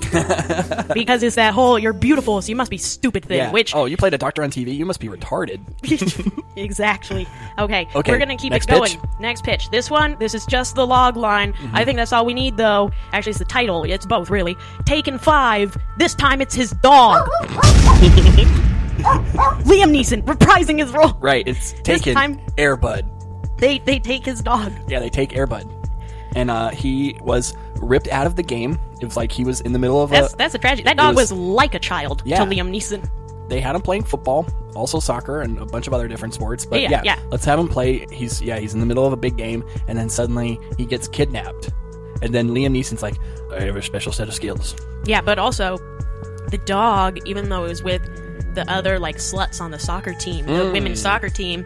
The bitches. Yeah, he was with the other bitches, and they were all like, we're gonna party and have premarital sex. The dog was like, oh, I'm uncomfortable, I don't want to do that, which proves the dog is worth saving. Yeah, he was a straight-edge dog. Gonna have some old school weird morality around the edges of this one. Right. To keep with the franchise's original vision. Is he really that good of a dad if he's had his kid taken 3 times? Well, one of the times it was his wife. Oh, well, that makes it better.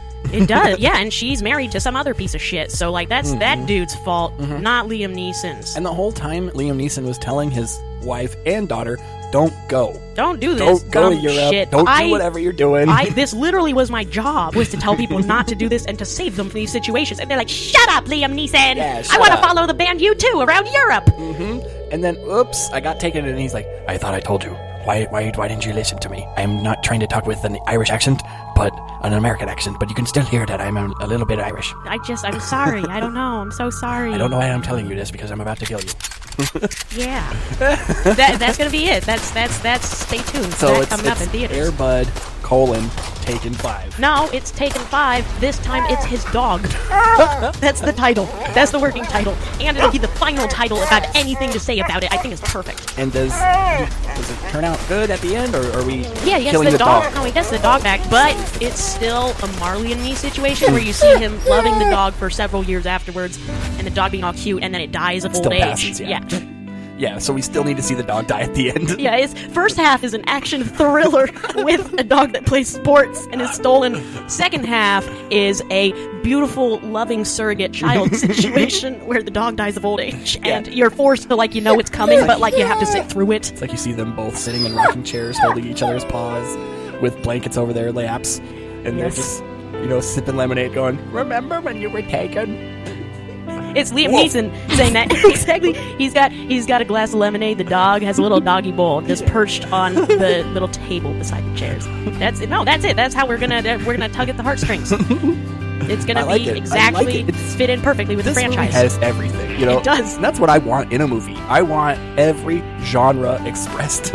None of them has to be good. None of them has to make sense. But I want every single one of them in there. Why stick to one? When we can have horror, drama, comedy, and crazy slapstick, as well as maybe a snuff film thrown into the mix. Could I just say that's very amazing you just said that, because I'm going to blow you away with my next pitch. Okay. I'm already sold on both the ER reality show as well. Dr. Phil? Yeah. Are you filling for a doctor? I love that. I love it, as well as Taken 5. This time it's his dog. Now hit me with the next one. We've already sold 2. Okay, great. So this next one, this one is more of a passion project for me. I think it would really need the right team to pull it off, but I think there's a lot of potential there. So, starts off, there's a serial killer. Yeah. He's displaying an obvious pattern, but it's not clear what it all means. Cut to... Loose pattern. Yes, a clear loose pattern. Mm-hmm. Okay, we cut to... Exactly, cut to...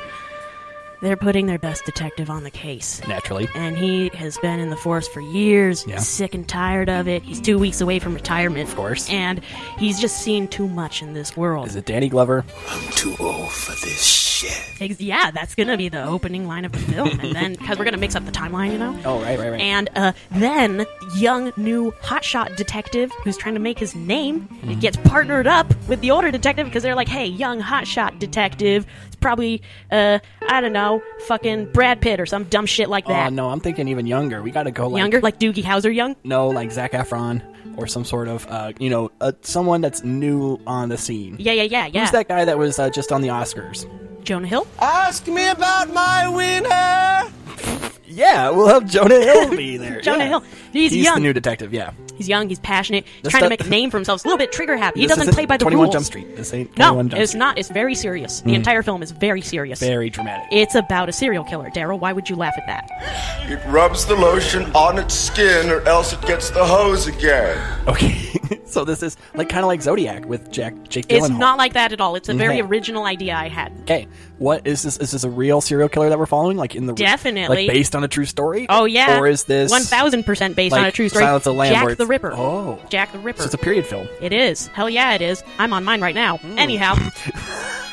In a way, most movies I've seen are period films. Yeah. I think it's a period film if it has a woman in the movie. Yeah, I mean, for the amount of time that it takes to film a film, it has to be at some point. Yeah, there would have to have been an actress on her period Menstruating. while they were filming. Right? Or even... At least an extra or some sort of... Yeah, no, obvious. Craft service. Point being, though, no, Okay. we're not done yet. Okay. So we're Jack the Ripper. We Jack have the Ripper. We have a detective, and then a young detective's like, hello, governor, I'll help you out. yes, 'Cause it's but London. with a very American accent. We don't even try. Hey, bro. We're being meta. So, but the older detective, he is very I'm British. from California, even though there's no California around at this time. Exactly. No, that's what we're doing. And as they're following the clues, the older detective, he's just like, oh shit, this is crazy. Who's the older detective played by? We already went over this. It's Danny Glover, I believe. Oh, right, Yeah. Danny Glover. I'm too old for this shit. Hell yeah. He's like the first black detective. Yes. In like, and he's Britain. tired. He's tired of dealing with the prejudice. He's tired of it. He's sick. He's ready to retire in 2 weeks. You think you can solve crimes because you're black? Fuck that. Exactly. No, his entire career. We're gonna have a flashback to that exact scene. Crikey, there's black people on the force. I'm gonna quit. That was he one of the says white, that- like prejudiced guys. That Yeah, just, like, but shows that up. was clearly an Australian. So then he gets exiled for being a criminal. Well, I mean, Australians are part of the British Empire, so like maybe he was there, you know, on Prisoner furlough. Island. Okay, anyhow, no, point being, though, they're following the serial killer. Yeah, they're it's Jack putting the the Ripper. clues together, trying to figure out a personality, trying to figure out who it is they're looking for. Can't believe he's killing whores. Exactly. Why is he killing prostitutes? Yeah, who would do that? And they're Getting too old for prostitutes. no one's too old for that. Anyhow, and as they become closer and closer with the serial killer trying to get into his mind, the young detective starts to fall in love with him. With Danny Jack Glover. the- no, with Jack the Ripper. With Jack the Nice. Ripper. It's like a Florence Nightingale type of thing. Where Yeah. It's like you get You're smitten too with involved. your captors. You're too involved Yes, with yes. the case. And Danny Glover is like, he's like, don't do it. Like, I see you falling for this serial killer. I remember the first serial killer I fell in love with by following his clues and figuring out his personality and trying to be in his mind, but then understanding it too well. But he is in love with him, and he has to keep obsessing about him so they can catch the serial killer. So at this point, it becomes essentially Romeo and Juliet. It's forbidden love between two people. Hey guys, I said Florence Nightingale earlier. I meant Stockholm Syndrome. It can be Just to clarify, Florence Nightingale is you fall in love with your patient. You know, you're a nurse, and then you fall in love with your patient, or vice versa. You fall in love with your nurse. Yeah, I dig it. And That's then- not what this is about Stockholm at all. is you fall in love with your captor. Yeah, exactly. It's that. And then it just becomes a Romeo and Juliet style tragedy romance, forbidden love between the detective who has to capture Jack the Ripper. It's like, do I and turn Jack you the Ripper. in, or do I fall in love with you and go, you know, and then like turn my back on Like, the force? it's gonna have I need like a confrontation scene. He has his gun out. You know, Jonah Hill, our star, he has his gun out, and he's Who like, plays Jack the Ripper?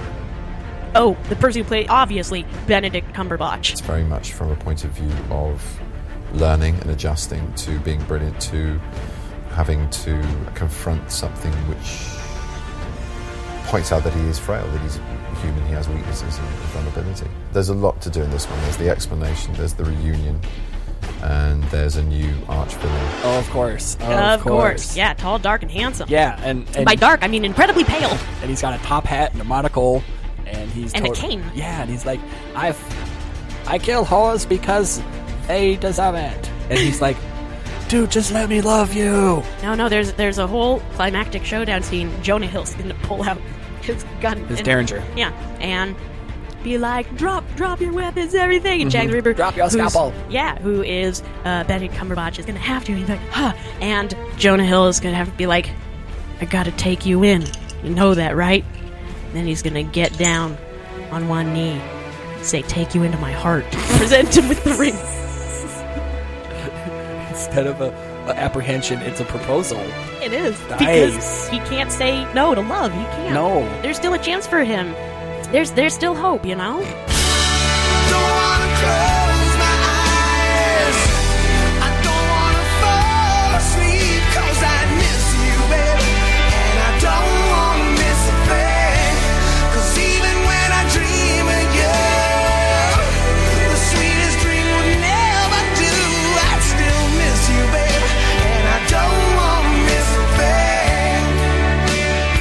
I love it. I love. We got a mixed emotions on this last one. I like how you saved the best for last. You know, we got. Oh, please. Jonah we have Hill. one last one left after okay. this, which I was saving the best for last. That one's going to knock your socks off. Whoa. But this one, I think, Whoa. you said I Whoa. wanted to have everything. And I was like, Yes. this one does have everything. Let's do it then. Last one. You Yes. ready for this? Yes. Okay. So this one, the other one didn't have a title. Like, that's a passion project for me. This one, called The Ripper and Skipper, because Jonah Hill's name is Skipper. You Rip My Heart Out? Yeah. Oh, that's a good one. Okay, no. Okay, last film. This one does have a title. I see great things for this. It's going to be documentary style, of course. It's going to be one of my art pieces. It's called The Clash of Remembering the Titans. And it is going to be a documentary of the band members of The Clash trying to remember and describe the film Remember the Titans.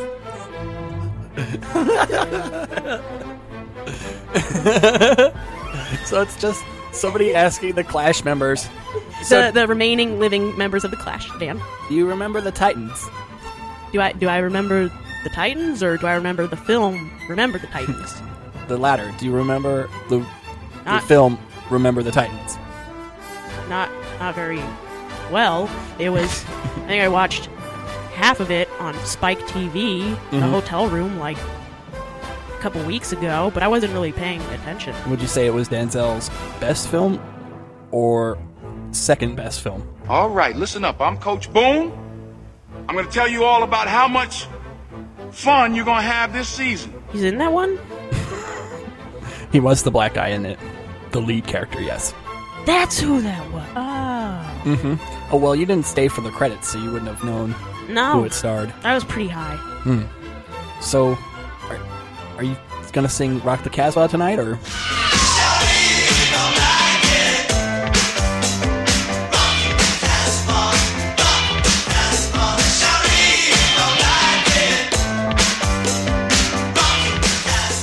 You told me you weren't going to do this. You told me I didn't have to be me from the Clash. You just... I had to just remember a move. What is this documentary? What the hell? What do you think you're doing? This... Oh, okay. I'm out of here. I'm out of here. That's it. Mic off. It's... I don't know what the fuck this is. It's some fucking student art project.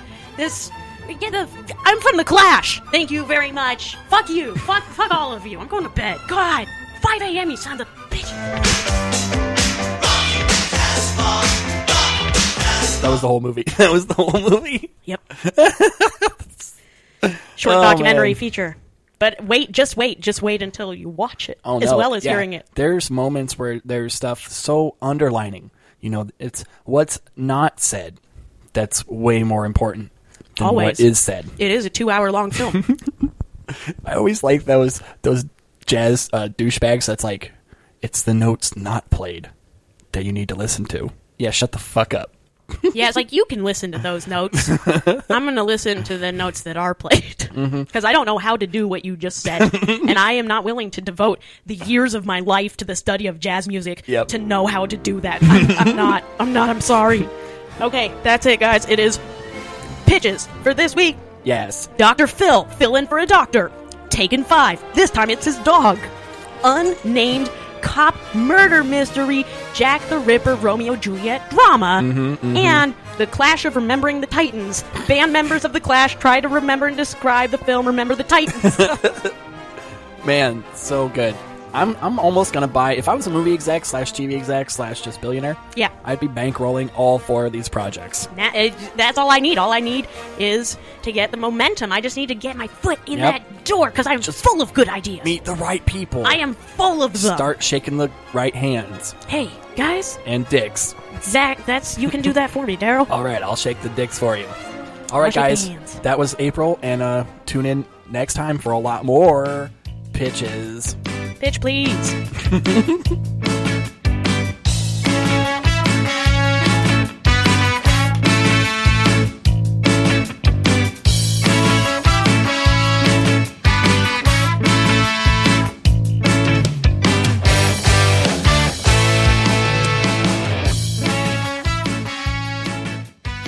I love seeing those posts, man. Like some fucking dude. I just crushed this open mic. I'm like, nobody was in the room, dude. Everybody standing outside. Never crushed. I'll guarantee you that. Like, I've never went like to my, like, I've had good sets. I've definitely went like, okay, that was sweet. That joke worked.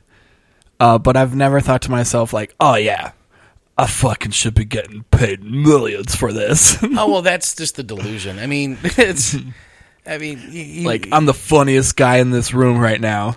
And that's what I love about comedy is, I mean, I've been at 5 years, so I go back and listen to like a set from like 2 years ago. I'm like, how'd that bit go again? And I'm like, oh, I thought this was good. Yeah. Oh, this is fucking trash. Yeah. Yeah, things that you thought hit, like you go on the recording and you're like, that didn't hit. Well, yeah, especially starting out, you get phantom laughs. I remember it was my second time ever doing a set, and it was the day of the Sandy Hook shootings, and I was going to be nice. I was going to be like, I'm going to be an edgy comic, and I was funny. Started going into jokes which aren't funny. I'm not going to repeat, but about a bunch of people stood up and walked out, but I was still getting laughs. I'm like, oh, these guys know what's up. I'm killing these guys. not realizing later it was just 3 comics that were laughing so hard at how bad I was bombing. Yes. It's just, you're getting phantom laughs from places. You gotta... Yeah, it's the laugh for the wrong reason. Mm-hmm. Especially, when you're getting them from comics, usually, it is because, like, this guy's going so off the rails. Yes. That it's now funny to me. Mm-hmm. Yeah, and there are those guys where there's comics that play to the back of the room, and they'll get them, and then you'll put them in a normal room, and they're like, "What are we watching right now?" I feel like I do that a lot, where like I notice where, I don't do it as much now, but I do have tendencies where it's like, if there are only comics in this room, I will not do jokes that they've heard before. I don't care if I'll bomb in front of, like, with new stuff in front of them. At least it's like, I just don't want to, like, I know it, like, the joke works, but I know it's just, they're not going to laugh. They've heard it 5 times or whatever. Yeah, sometimes if you're working at a new tag, like, I'll come in halfway through a joke. Yeah. I'm like, this is where the tags pick up, just to try them. Or if you're working on, but yeah, I mean, you're right. If you're going to open mics and you're bringing A material, you're not doing open mics right. Right. Yeah. And I just don't like talking and saying things that I know, like, 8 of you have heard a million times before. And I already know it's like, yeah, you laughed the first time you heard it, and that's cool.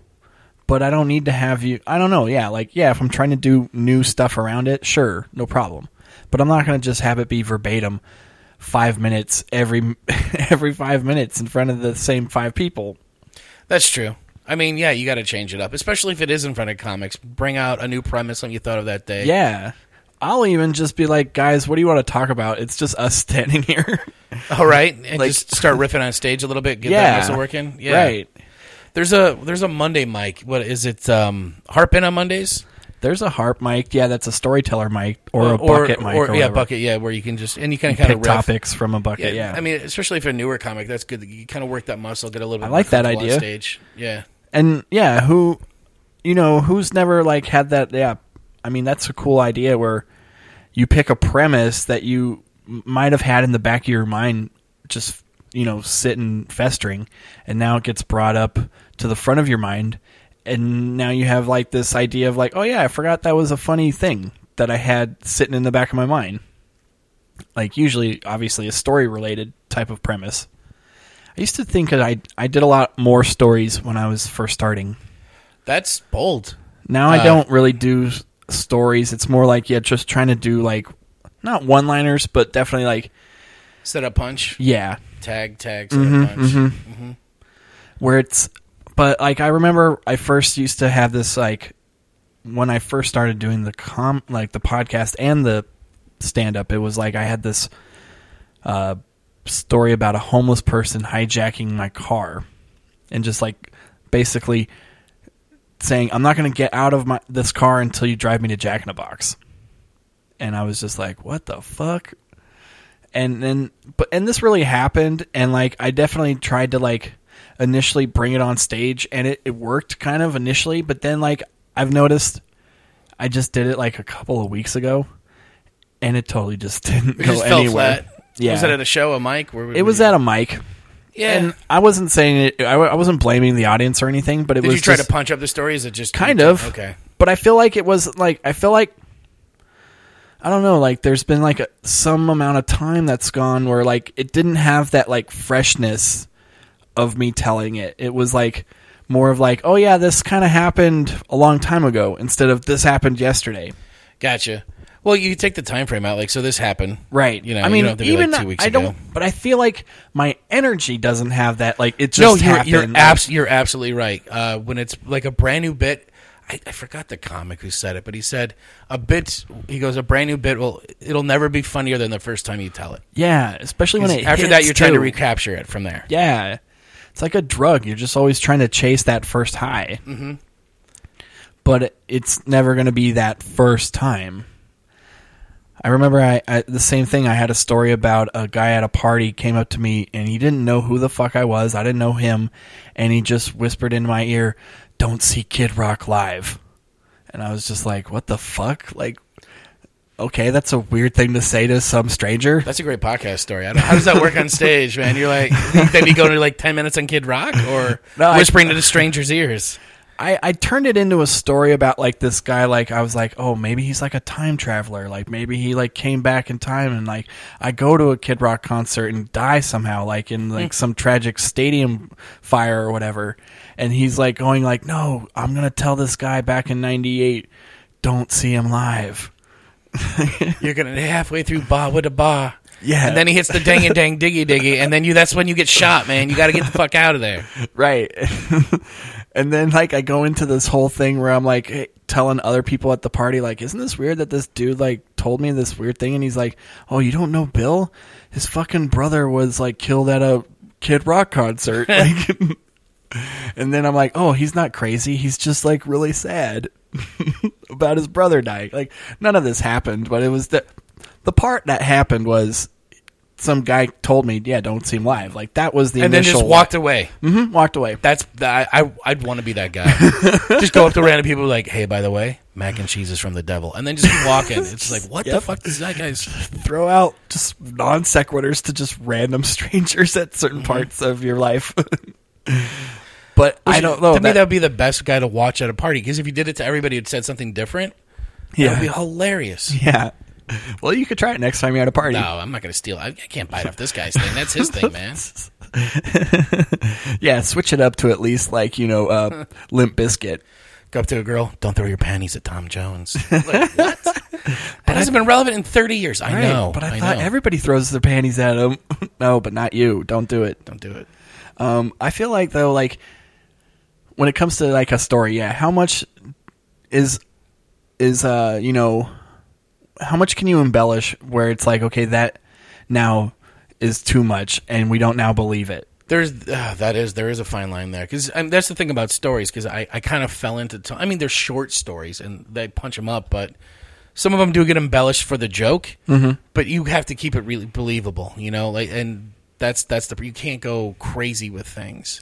I've had like some times where like the things that I change in stories are like, okay, instead of it being like this person said this thing and then this person followed it with this reply, it was like, no, I'm just going to connect those two people together, and now it's just one person at the party instead of two people. And then you can play with the viewpoint. Are you third party observing this? Are you a part of the story? Are you in second person, first person? Like where's your role in this story? And I've changed the role too, where sometimes it's like I've seen a funny interaction between two people. Now it's suddenly like, no, now it's a funny interaction between me and a different person.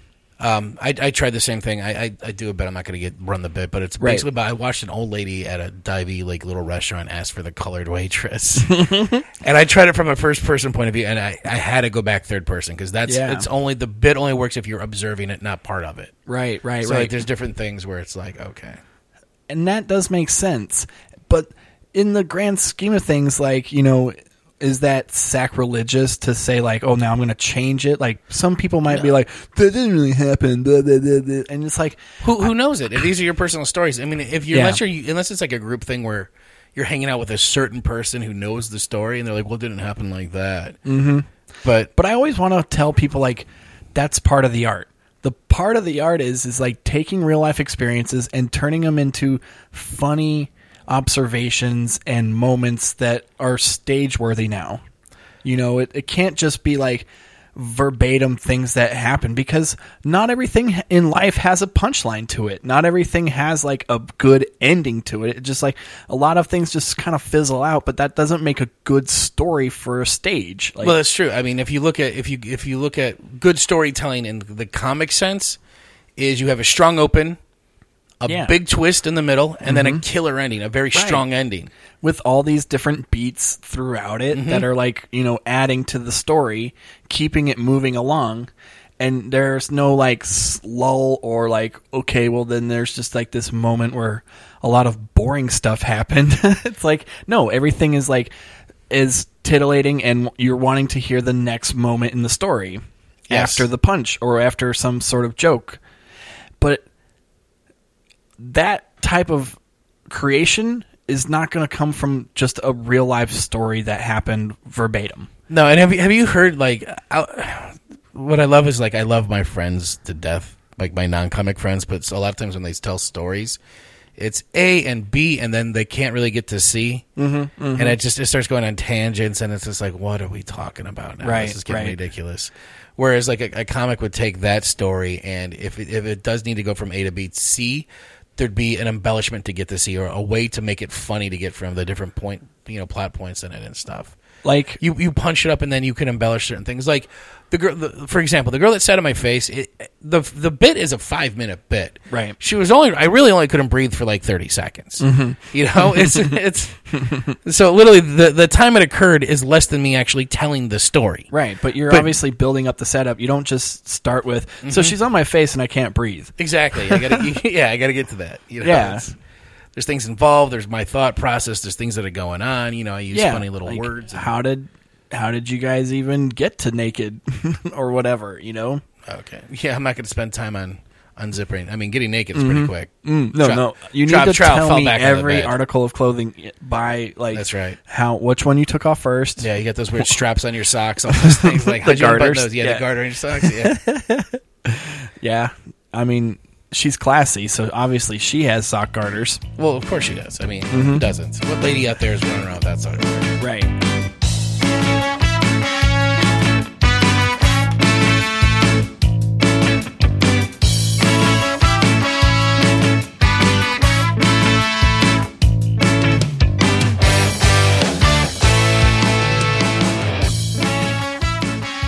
I was having sex with a girl, and yeah, she was pretty boisterous, pretty loud. Those are my favorites. Yeah, cheerleaders, baby.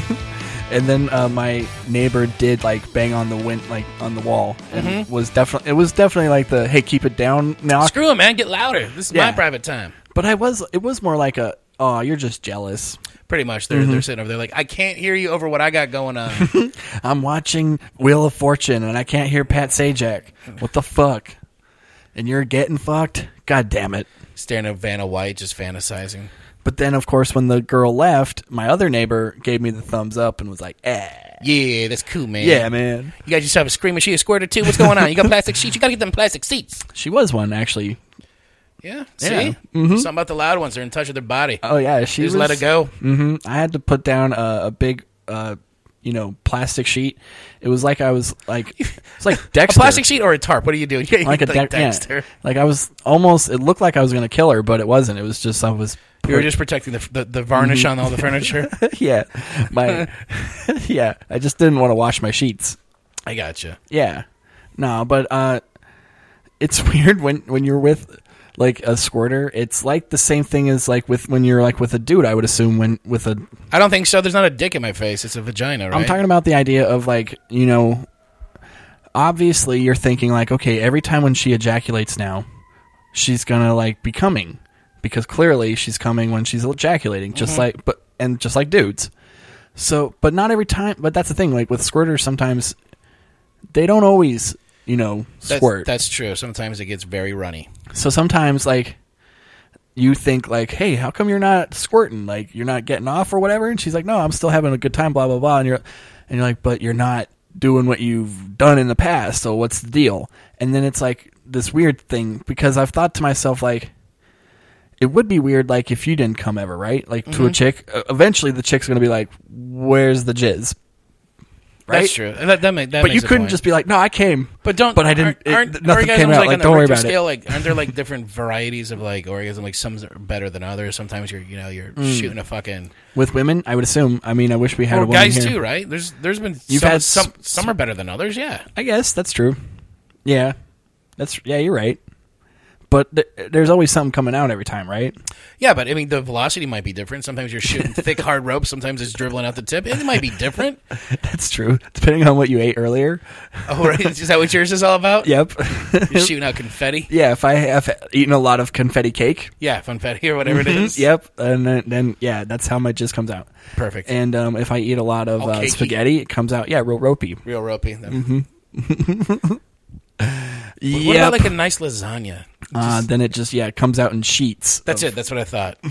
Yeah, sheets of cum. Yep, that's my next album cover. Sheets of cum. Sheets of cum. Yep.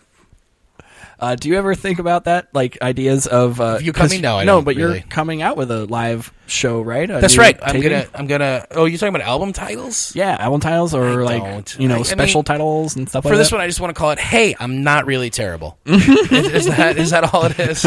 But then people are going to be like, I don't know, he was kind of terrible. There was that one point where it was like it wasn't the best. This is. Yeah. I don't know, man. People always make jokes about that.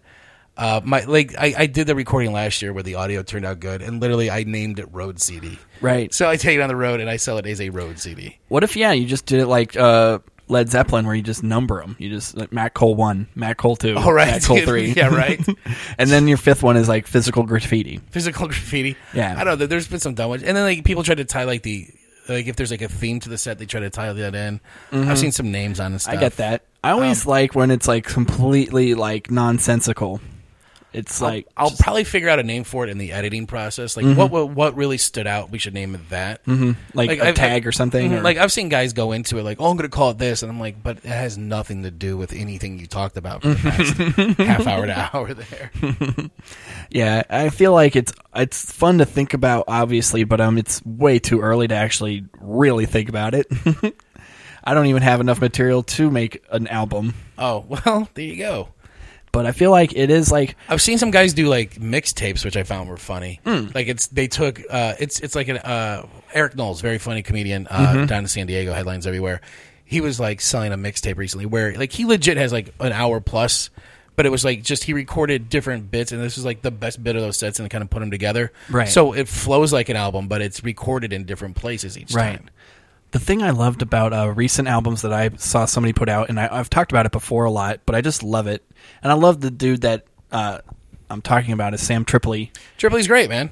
And he put out an album where it was the same hour set, but it was a double disc, where the first disc was him bombing, and the second disc was him killing. Killing with the same material? Yeah, with the same So hour. it's almost like Andrew Dice Clay. He pulled out like the day that comedy died. He went to like one of the Dangerfields. Yes. Did an unannounced spot and recorded like an hour and just bombed to put that out as an album. Yes. So he did something like that, but he did then, again, the B-side would be him doing the same material but crushing with it. That's a great idea. Was that the Diabolical Sam Tripoli? I think so. Yeah, I think I heard the Crush set. I don't think I heard the other one. And it's totally... it's weird because... And it is partly, I think of...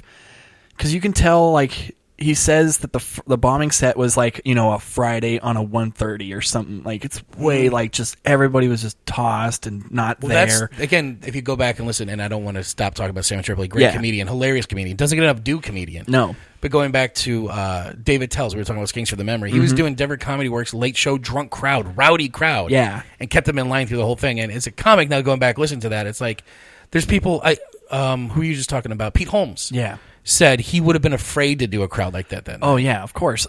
I would think so, too. Like, it's hard to get people, especially when they're wasted, to pay attention to you.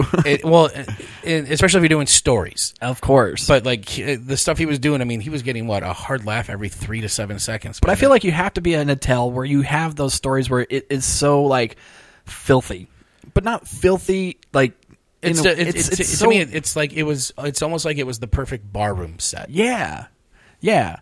Like, that's not going to work at, like, a theater just with 1,000 people in it, like an actual theater. Like, you can't do that same set. You have to be in some dingy, low-ceiling club that's, like, got people that are, like... But that's the kind of comedy that I like, though. Yeah. And there's a different set of, like... I don't know, though. Like, I feel like, obviously, there's the Joe Rogans of the world that can do both. Yeah, do, like, the 5,000-seater and... But also do the store for just, 15 minutes in the belly room or whatever. And still do the same material. Yeah. But why isn't Attell doing theaters with the same material, Is it just because it's the material, or is it because of it's him? Well, I mean, I'm sure if he had the draw to fill up theaters, you don't think he has the fans, or... I don't know. I feel like he does. I feel like he's definitely, maybe in certain cities especially. Again, with him, he's obviously a beloved comic with other comics, but like his heyday was the Insomniac years. Right. Right? And then he had the Dave's Old Porn on Showtime, which was amazing. And then I don't know if he's in the public eye enough to, I mean, look at comedy clubs. Outside of social media, maybe an internet website or two. You don't really even see who's in the local area. Most people don't think, hey, let's go see a comedy show tonight. Right. So when you do see his name, and that's the problem too. It's like, oh, he was just here a week ago. He won't be back for another year. And then they keep missing him. And then eventually it's like, well, we moved on to other comics. And I'm probably talking, like I know him obviously, but maybe he's not that type of guy that wants to be doing those theaters. Obviously he's like, oh, I could do, but I choose not to. Well, I don't know. I could see him doing those, wanting to do them. Right. Selling out like the big ones. Right. But it definitely doesn't feel like... I feel like he would lose something in his material a little bit. Right, because like when he does like the new Irvine, I think it's like almost a 600-seater. That's too big for comedy. Mm-hmm. I think we open up a new Brea Improv at the end of the month. Oh, yeah, I heard they're remodeling it, yeah. Well, they moved down the street a little. Mm-hmm. It's on the other side of Yard House. Nice. But it's going to be a 500-seater, It's just like, to me, it's almost like too big for like I get going out wanting to see a show and like that's and getting, the money for it and putting asses in seats. But to me, it kind of takes away from like stand-up. Mm-hmm. Which is, like you said, that we have a local club now that opened called the Rec Room here in Huntington Beach. Yeah. To me, I feel that's almost the perfect room for comedy. Low ceilings. I think it maxed out at like 130, 150 people max. Yeah. The stage is just elevated enough to where you can see from the back of the room to the front of the room. Mm-hmm. And everybody's in close enough to where every laugh, it's connected. It's not... Like Irvine, if you went to the new Irvine Improv, it's so long. If you're there and you're in the back row, you're watching a comic on a television screen because they're so far away from you. Yeah, that's tough. And you're going to definitely get waves, but it's going to be a weird wave where you're going into other bits while the people in the back are finally hearing it. That's true. Last year I got the chance to go. It's up in near Fresno. It's called Madera. It's the AbCal. It's an outdoor comedy show where like on average like 400, 500, 600 people show up, and it's redneck stuff. So they bring their own lawn chairs, right? But and they're spaced out to where you hit a punchline, you actually got to put that extra pause because it's like a C. It goes out and comes back again, or else you're stepping over too much stuff. Yeah, I did that. I was at a festival a long time ago, and it was like that where there was people in the front that were kind of paying attention. Oh, like the Oddball? Yeah. Yeah, that's weird though. Like big outdoor amphitheaters.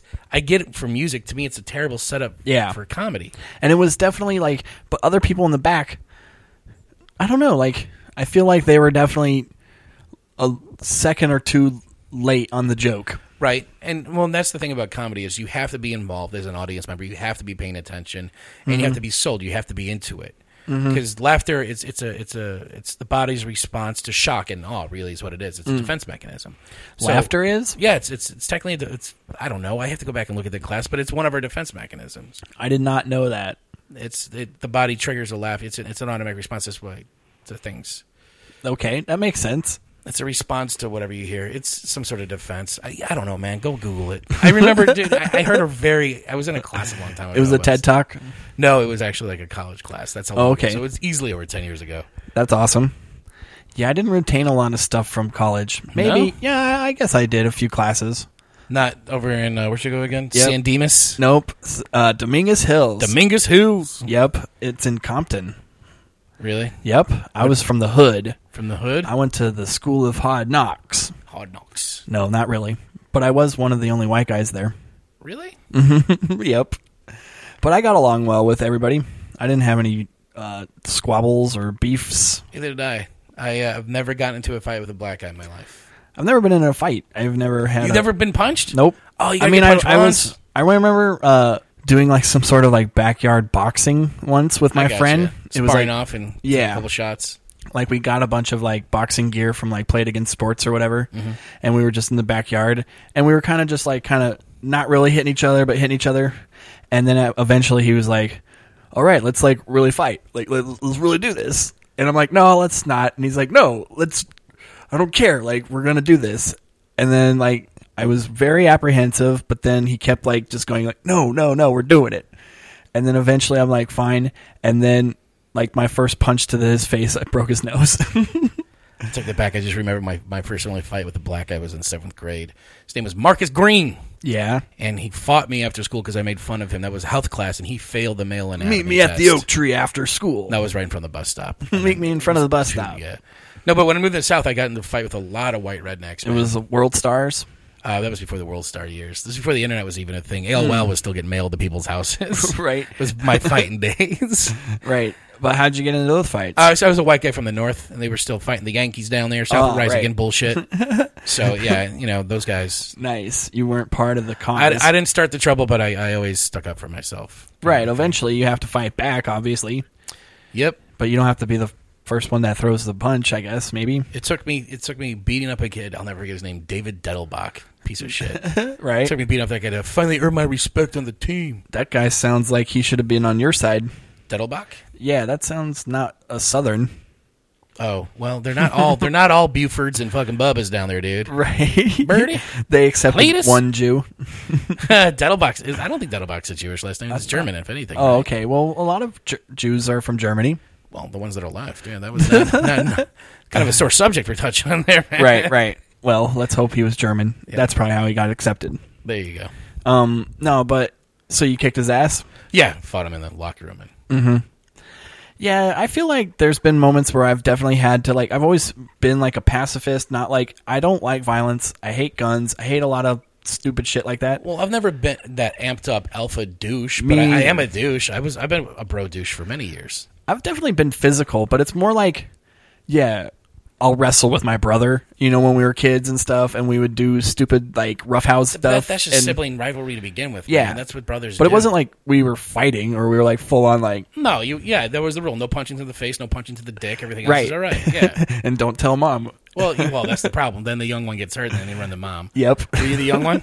No, I was the older one, but I would definitely convince him, like, if you tell mom, we're both getting in trouble. That's so good. The mental games. I know that's great. That's a whole subject you should probably hit up on. It's just because girls are great with like mental games, is like the sibling stuff. Like my sister did that, but like being able to convince your brother, like, hey man, if you tell on me right now, we're both gonna get in trouble. Like you're gonna get in trouble too. So. Yeah, like you're gonna get in trouble because your arm's broken. I'm gonna get in trouble because I broke your arm. My brother did. We were playing outside and he fell out of a tree fort and to break his arm on a tree, and I made him blame the tree. Now that is trice. And then the first time he actually, it was weird. Holy shit, I'm sounding like the abusive brother now. That was the second time he broke it. The first time we were in a house and we had this like school desk, but it was like from World War II, made out of like shell cake. I don't know. It was like thick steel. Awesome. And he broke his arm on that desk too. Same spot, same break.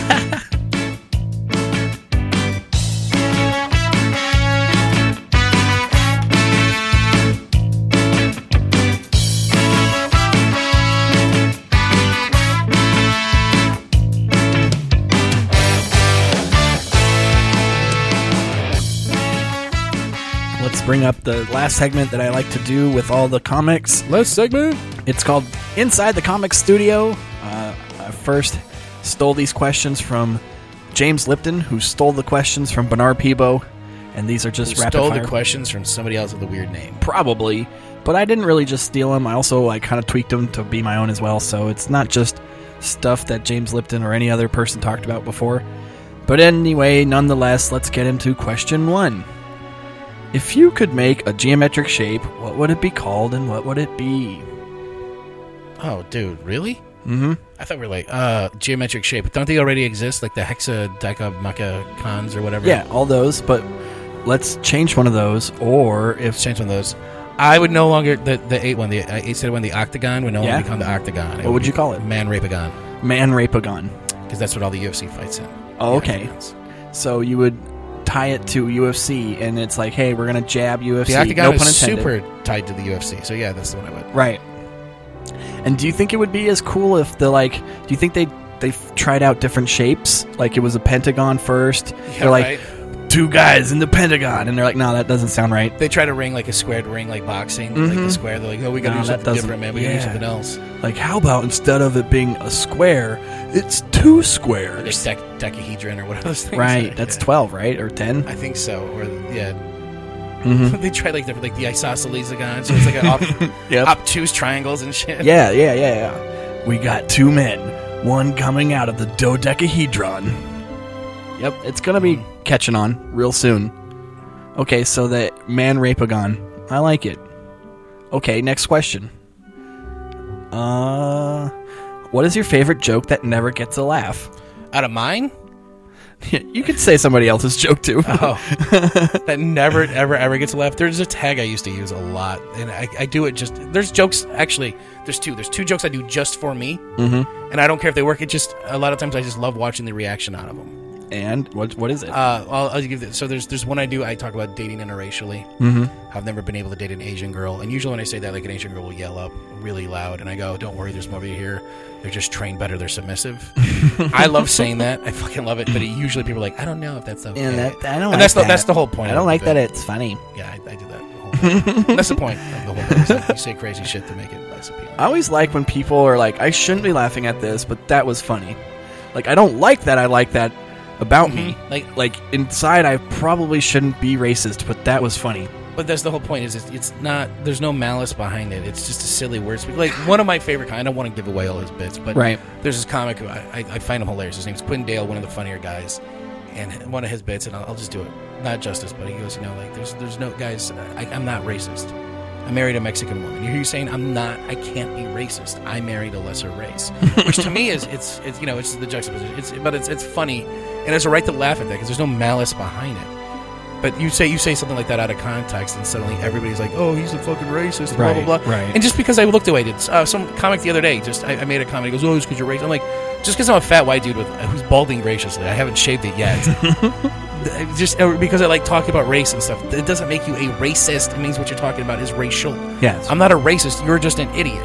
Is what it is a lot in my mind. Right. And if we can't talk about these subjects, then what are we doing? Mm-hmm. Like, I'm not trying to say we only need to talk about that, but no, and that's what makes us intelligent human beings, is that we have the ability to speak our minds in an eloquent way, and maybe in those cool moments we can make it in a humorous way.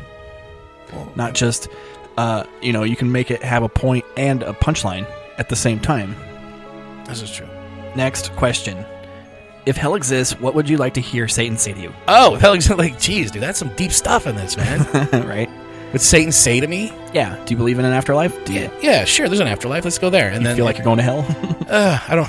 What does it say? I'm on the wrong side of heaven, but the righteous side of hell? Is that a Five Finger Death Punch song? Well, yeah. I feel like either side sounds kind of cool in their own way. You think hell would be cool? Yeah. Eternal torment? I mean, you'd get to meet a lot of cool people. What if you're solo by yourself, tormented in hell alone? Right. Well, I mean, I don't mind hanging out with family members that I'd never hung out with before. Man, we're all related, bro. We're all Homo sapiens, dude. So you're saying, hey, you don't want to be in hell? You want to go to heaven instead? Well, I mean, I think it would be better than hell, right? I feel like it's just all a matter of perspective. It's relative. I mean, if you read any of the scriptures, depending on if it's Jewish or Islamic Jewish people technically don't believe in hell. Christians preach brimstone and fire. So do the Muslims. Islam preaches pretty bad stuff about hell. It doesn't sound like a good place. But what about those ideas Twilight Zone, where you can't lose at gambling? Does that suddenly now make the game better? If you're always winning and you never lose anymore, now there's no more risk. Now there's no more risk. So is that heaven or hell? I don't know. Mm-hmm. At that point, you ever see that episode? No, but that's great. So I actually watched the Twilight Zone episode where he has a stopwatch that can stop time and restart it, but then it breaks and he's stuck in the end. Yeah, that's a good one too. And would that now be heaven? Or that would be hell. That would be hell, man. Right. Mm-hmm.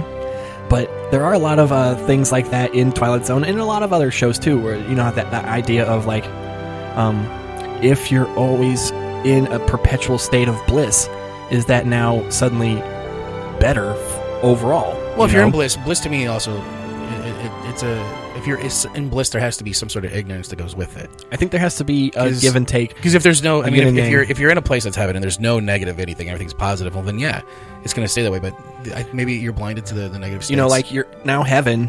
You're now going and doing stand-up like you always wanted to in front of hundreds of thousands, and you're killing with jokes that are complete dog shit. But it's heaven, so they don't ever not bomb. You never bomb or anything. That's hilarious. Is that now? Actually, there are some comics that are doing that these days. They're bombing with some shit jokes. Right. You suddenly just come up with hack premises. The whole time I'm like, you might be a spiritual hate. Just the whole time, you might be in heaven, and nobody's going, hey, you know what? Bill Engvall already does that. Walking around, here's your heavenly sign. Right. No, it's that bit that you do that Bill Engvall already does, it's so hilarious, man. We're in heaven. There's no joke stealing here. It's all original. Nope. Everybody's just killing. And that's the thing. It's I don't know if I want to be in that heaven. Well, I mean, I don't know if I'd want to be in the opposite of that. Either. The idea, it's always better when it's earned and justified. And I think that's what is great about being here on Earth is the failure is horrible. But when you don't fail, that's when you're see?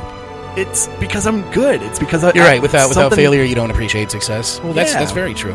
And you're always going to run into a shitload more failure in comedy than you are success. That's been my take of it so far.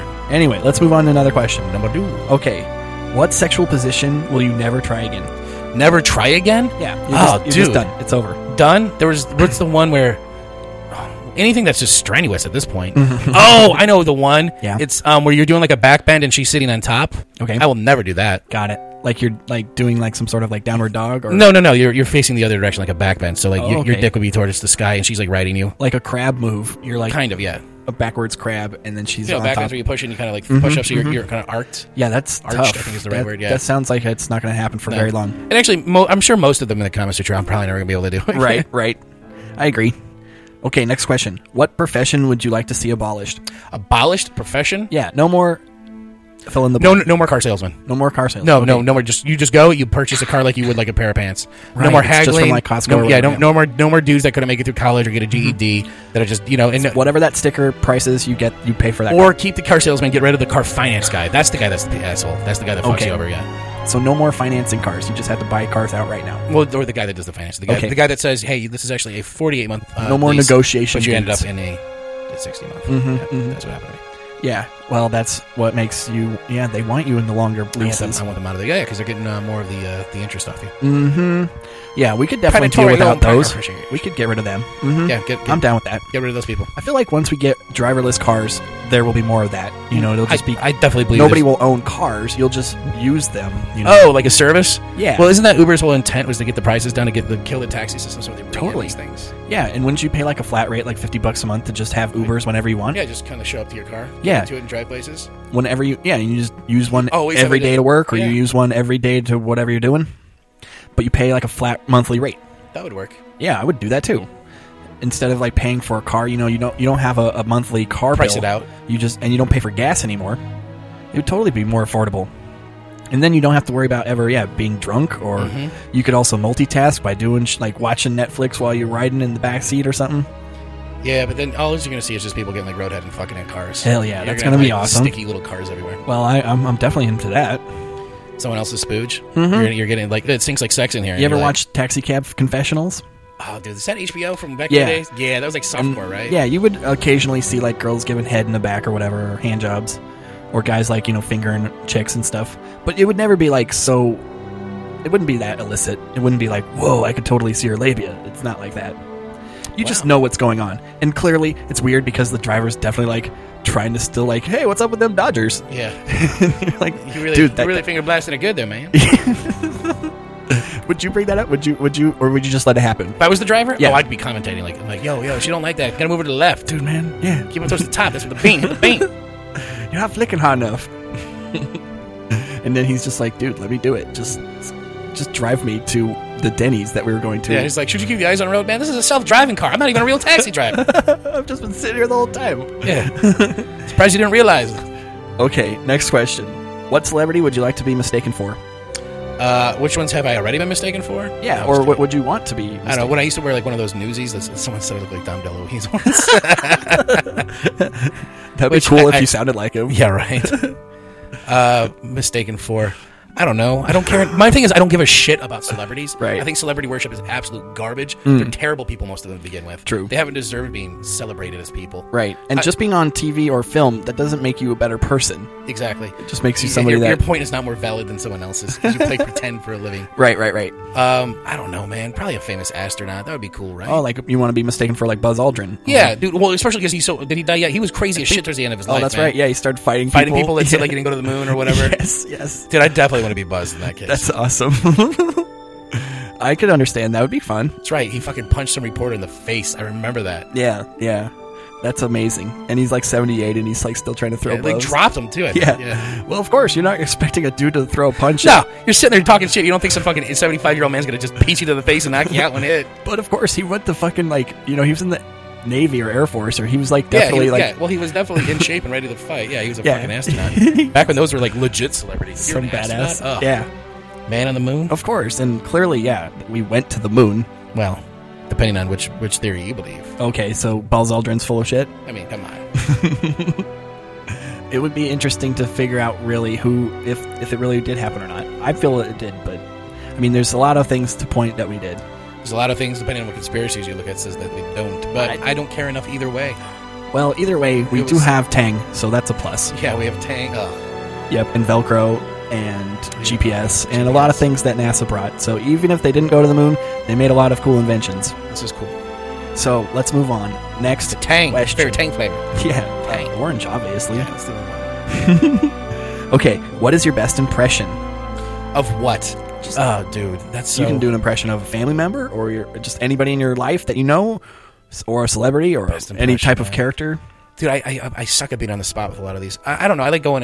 accents, maybe? Okay, what's your favorite accent? I just like rednecks. They're so fucking fun to mimic. It's just that down south... Well, and then there's there's the y'all, but then there's like the different, like, especially like East Tennessee, where they're a little bit crazier. They're like, all right, man, this is what we got to do. This is like America's redneck voices. All right, we're gonna go Walmart. We're gonna get in a truck. We're gonna go out there. When you get in Park Life, you see him, man. I don't care what that motherfucker say. You see that dude? We're gonna go out there. We're gonna get in a truck. If he give you any shit, we can't fight today because cops still got on probation. Just like that. That fucking just like that whole like ridiculous. I always like how they have like little sayings too. Like, I'll tell you what. Mm-hmm. Or like, yeah, the get her done. Yeah, you jumping up fatter than a critter over there, man. You got a grasshopper up in that skirt. You know, she going. It's just like, right? Like, it's cooler than riding a fridge on a bull on a back. Man, you wilder than a raccoon in a hornet's nest. It's just like so. Yeah. Yes. Any of those phrases, you're like, that's amazing. I don't even care if it's racist. That's funny. Oh, like.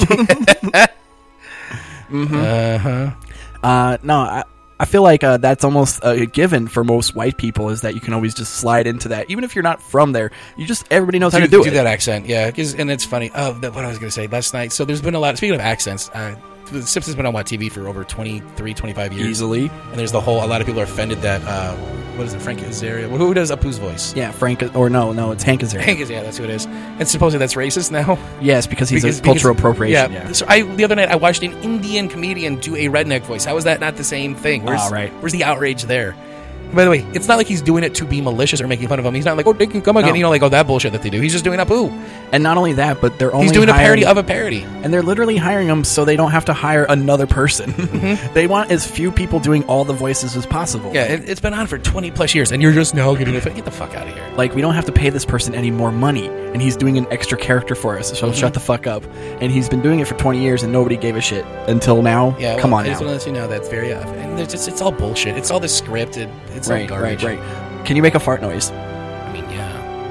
Do you want to do it, or I mean, what kind of? Are we talking something a little juicier, something a little louder?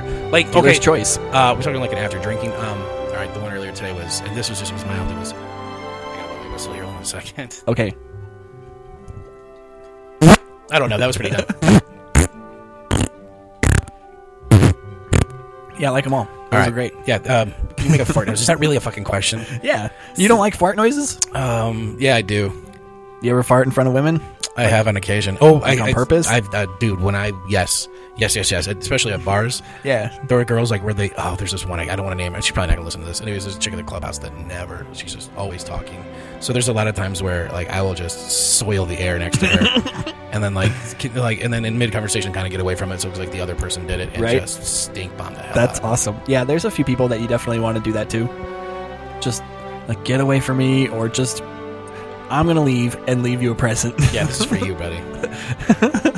Especially, certain women for sure. Okay, next question. If you were to create a podcast, what would it be called? When you did the Tom Goss episode, was this like a 4-hour segment? He hasn't been on this he hasn't? podcast. No, he's been on like 30 of them. Yeah, he was on the Sex and the City podcast. Well, the one I did create, and I stopped doing it because when I had people over, I guess they tone out. I want to get anybody toned. I created one called Honest Ignorance, which was what I realized what I am is I'm just an ignorant person. Ignorance is the absence of knowledge. It doesn't mean you're dumb. You know, it's when it goes back to that thing, the more I see, the less I know. So what I did is I would try to bring on guests, comedians, people that live their lives outside of what I consider to be your daily normal and try to find out a little bit about that ignorance. Yeah. That turned into, I released a couple this year called Arrested Ignorance. I wanted to talk to other comedians and people that have gone through the jail system, like myself, to share stories. But right now, like if I were to create a new podcast, I'd want to do it with a buddy, somebody, and just, I don't know. You see ones out there, like there's the one called like the Dollop, which takes American history or some sort of history and does this. There's one called Crime That's Funny where they take historical crime and then somebody riffs on it.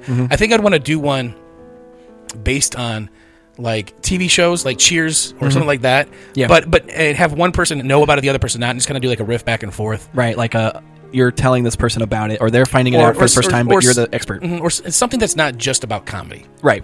So that's what me and April did. Yeah, crime ones are big right now. Yeah. I don't know. I just you guys are doing the Sex and the City one. I can see how Cheers would work with some people. But here's the thing: like, you think that like nobody's talking about a certain TV show, but I guarantee you somebody's already talking about that TV show. Yeah, I'm not saying you can't do it. No, I know. But there's always going to be another. There's going to be competition with every TV show. I mean, everybody's already talking politics. I don't want to get involved in that. Right. I don't want to talk sports because there's 1,000 sports ones. Honestly, the ignorance one I found I had most fun with, and I still have fun with it because it's to me it's unique because it's people coming from a different point of view. Like when Robin Tran first came out as transgender, I didn't know. I didn't know what the fuck that was all about. So talking with her at the time, and I'm sure that's changed 100 times over. Yeah, she's I sat down with two buddies of mine who aren't comics. They're both either married, talking about gay marriage, what it's really like. That's tight compared to other stuff. I was talking. I talked to a guy that used to pick up dead bodies for a living. Yes. I talked to a comedian whose mom committed suicide. What's that like? So there's a lot of things in there. I talked to Tom Goss, who again just a sweetheart of a guy, but he's been institutionalized over a dozen times for trying to hurt himself and other psychiatric issues, and that's great. I mean, I don't know what it's like to go to a fucking funny farm. Yeah, and it's nice to be able to go into an idea with like, hey, I'm not being I'm not trying to be like offensive. I'm just trying to gain some intelligence or gain some knowledge on this idea of that you experienced. But there's there's a bunch. Like one of my favorites was John Toll. He's a comedian who's been around for a while. He's in Denver now, but he's super Catholic, and I wanted to learn about the Catholic faith. And it turned out like he's like a Buddhist Catholic. Like he believes like hardcore in like the 7 chakras, but he also adheres to like the Catholic rituals and stuff. And so there's some stuff about their like religion. Like I talked to people that have immigrated to this country. OC guys, you can think of like Opie was on there. I talked to Omid Singh. There's some other people I talked to who've come to just find out like what their experience is like. There's a book out there by Daniele Bolelli, and he's that's a made up name. Yeah, he's a guy that does a podcast, and he's a UFC professor. Is that Amelia Bedelia's brother? Yes. No, he's I think he's from Italy. Yeah, but he basically wrote a book called "Build Your Own" or "Choose Your Own Religion," and it's basically this idea of like, everybody likes to basically take a base of some sort of theory or perspective or spiritualness, from whatever it is, like Buddhism, Christianity, whatever. And then they just tweak it to their own delights. They basically go like, okay, this one part that's what this, most people do. I don't like that. This other part, I like this. And they just basically choose their own religion. I mean, Christianity's like that. There was the Catholicism, the Catholic faith, and that's why there's so many denominations. And then that's exactly what it is. After Luther broke away with the Lutherans, and then all these. I mean, you have like the Protestants, Seventh-day Adventists. Sure. You have even non-denominational is a denomination. There's so many different. But yeah, people will call themselves like Lutherans or Baptists or Protestants. But they don't take all the tenets of what a true Protestant is, or and that's true Lutheran. I mean, we could talk about religion forever, but I think the problem with modern Christianity is they no longer focus on the teachings of Christ, and they try to preach the Old Testament rules and rituals, man. Yeah, fuck it. And if they just stop doing that, people start hating the Jews again. No, just yeah, fuck them too. It was their book. We're just talking to you about it, right? Anyway, yeah, let's get off next. That. Yeah, because we could go on that all day. Last question: when was the last time you were kissed by a girl? I hope so. Yeah. Or by somebody. Doesn't have to be Thursday. Oh, nice. And we did more than kissing, too. Whoa. That's awesome. Was it sensual? Was it lovely? Yeah, it was adequate? Yeah, it's not like kissing your mom. Well, I don't know how it is in your family. I don't know. My mom's a pretty good kisser. She taught me everything I know. She taught me how to throw. Not to get gross, but when I lived in the South, there was some of that going on. Like mothers trying to prepare their sons and teaching them different stuff. And now this is how you treat a lady. Well, like sexual grab her titty, yeah, and then you put your mouth on her lips. I remember hearing about that. So that was pretty fucking disgusting. That was the late '90s. Ugh. Right. No, I feel like you could definitely learn a lot from your mom, especially in the ways of love. But who wants that? Yeah, seriously. Anyway, that's nice though that you've remember the last time that you've been kissed. I've asked a few people this, and they couldn't remember. No, they didn't. Well, it was a couple days ago. I mean, before this has been going on, it was a couple months ago. Oh, yeah, that's even bad. That's worse. I make the joke on stage, but literally, my sex life is a lot like the way corporations pay taxes. Like I get laid like quarterly at best. Every 3 to 4 months. That's about it. Yep, that's still pretty good in my book. Yeah, yeah. I don't know if I think I've maybe been a little more than quarterly. Good. I mean, I'm not trying to man whore at this age, but you know, I need some action. Yeah, you have needs. Yeah, still have testosterone. I'm not low T yet, or whatever it's considered. Yeah, I like it.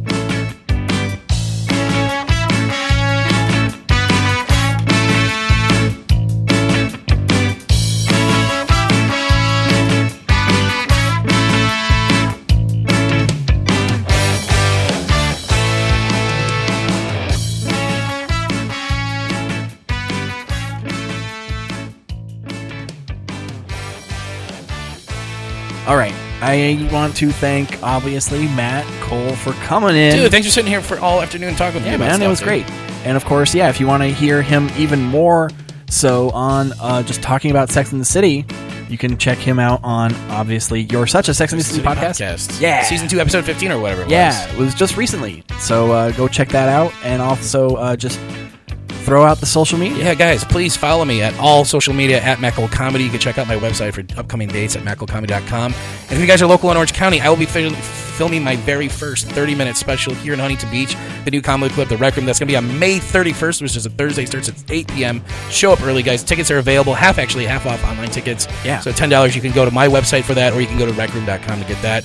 Sean Williams will also be there. It's going to be a killer show. Come out to do that. If you guys are in Orange County, come out and support some live comedy. You can check out Daryl and myself. We're on shows all over the places. Clubhouse Comedy Show at North County and Placentia is the second Tuesday of every month. And we got the Kitsch Bar over in Costa Mesa. Yeah. And that is right now, I think it's the fourth Saturday is what we changed it to. So you can come and check us out, everybody. Sweet. Guys, also check me out at This Comics Live or thiscomicslivepod@gmail.com if you want to write me an archaic email. Or just, hit me up on the old Google. Yeah, but don't worry. I'm not the black guy with the big dick. I'm the small white guy with the stupid Are you beard. still mailing that out to people? Yep. Is that your mailing list? You That's, can get a big black dick in the mail. Yep. If you want to sign up for a big black dick, you can hit me up on the email. Anyway, guys, obviously this has been...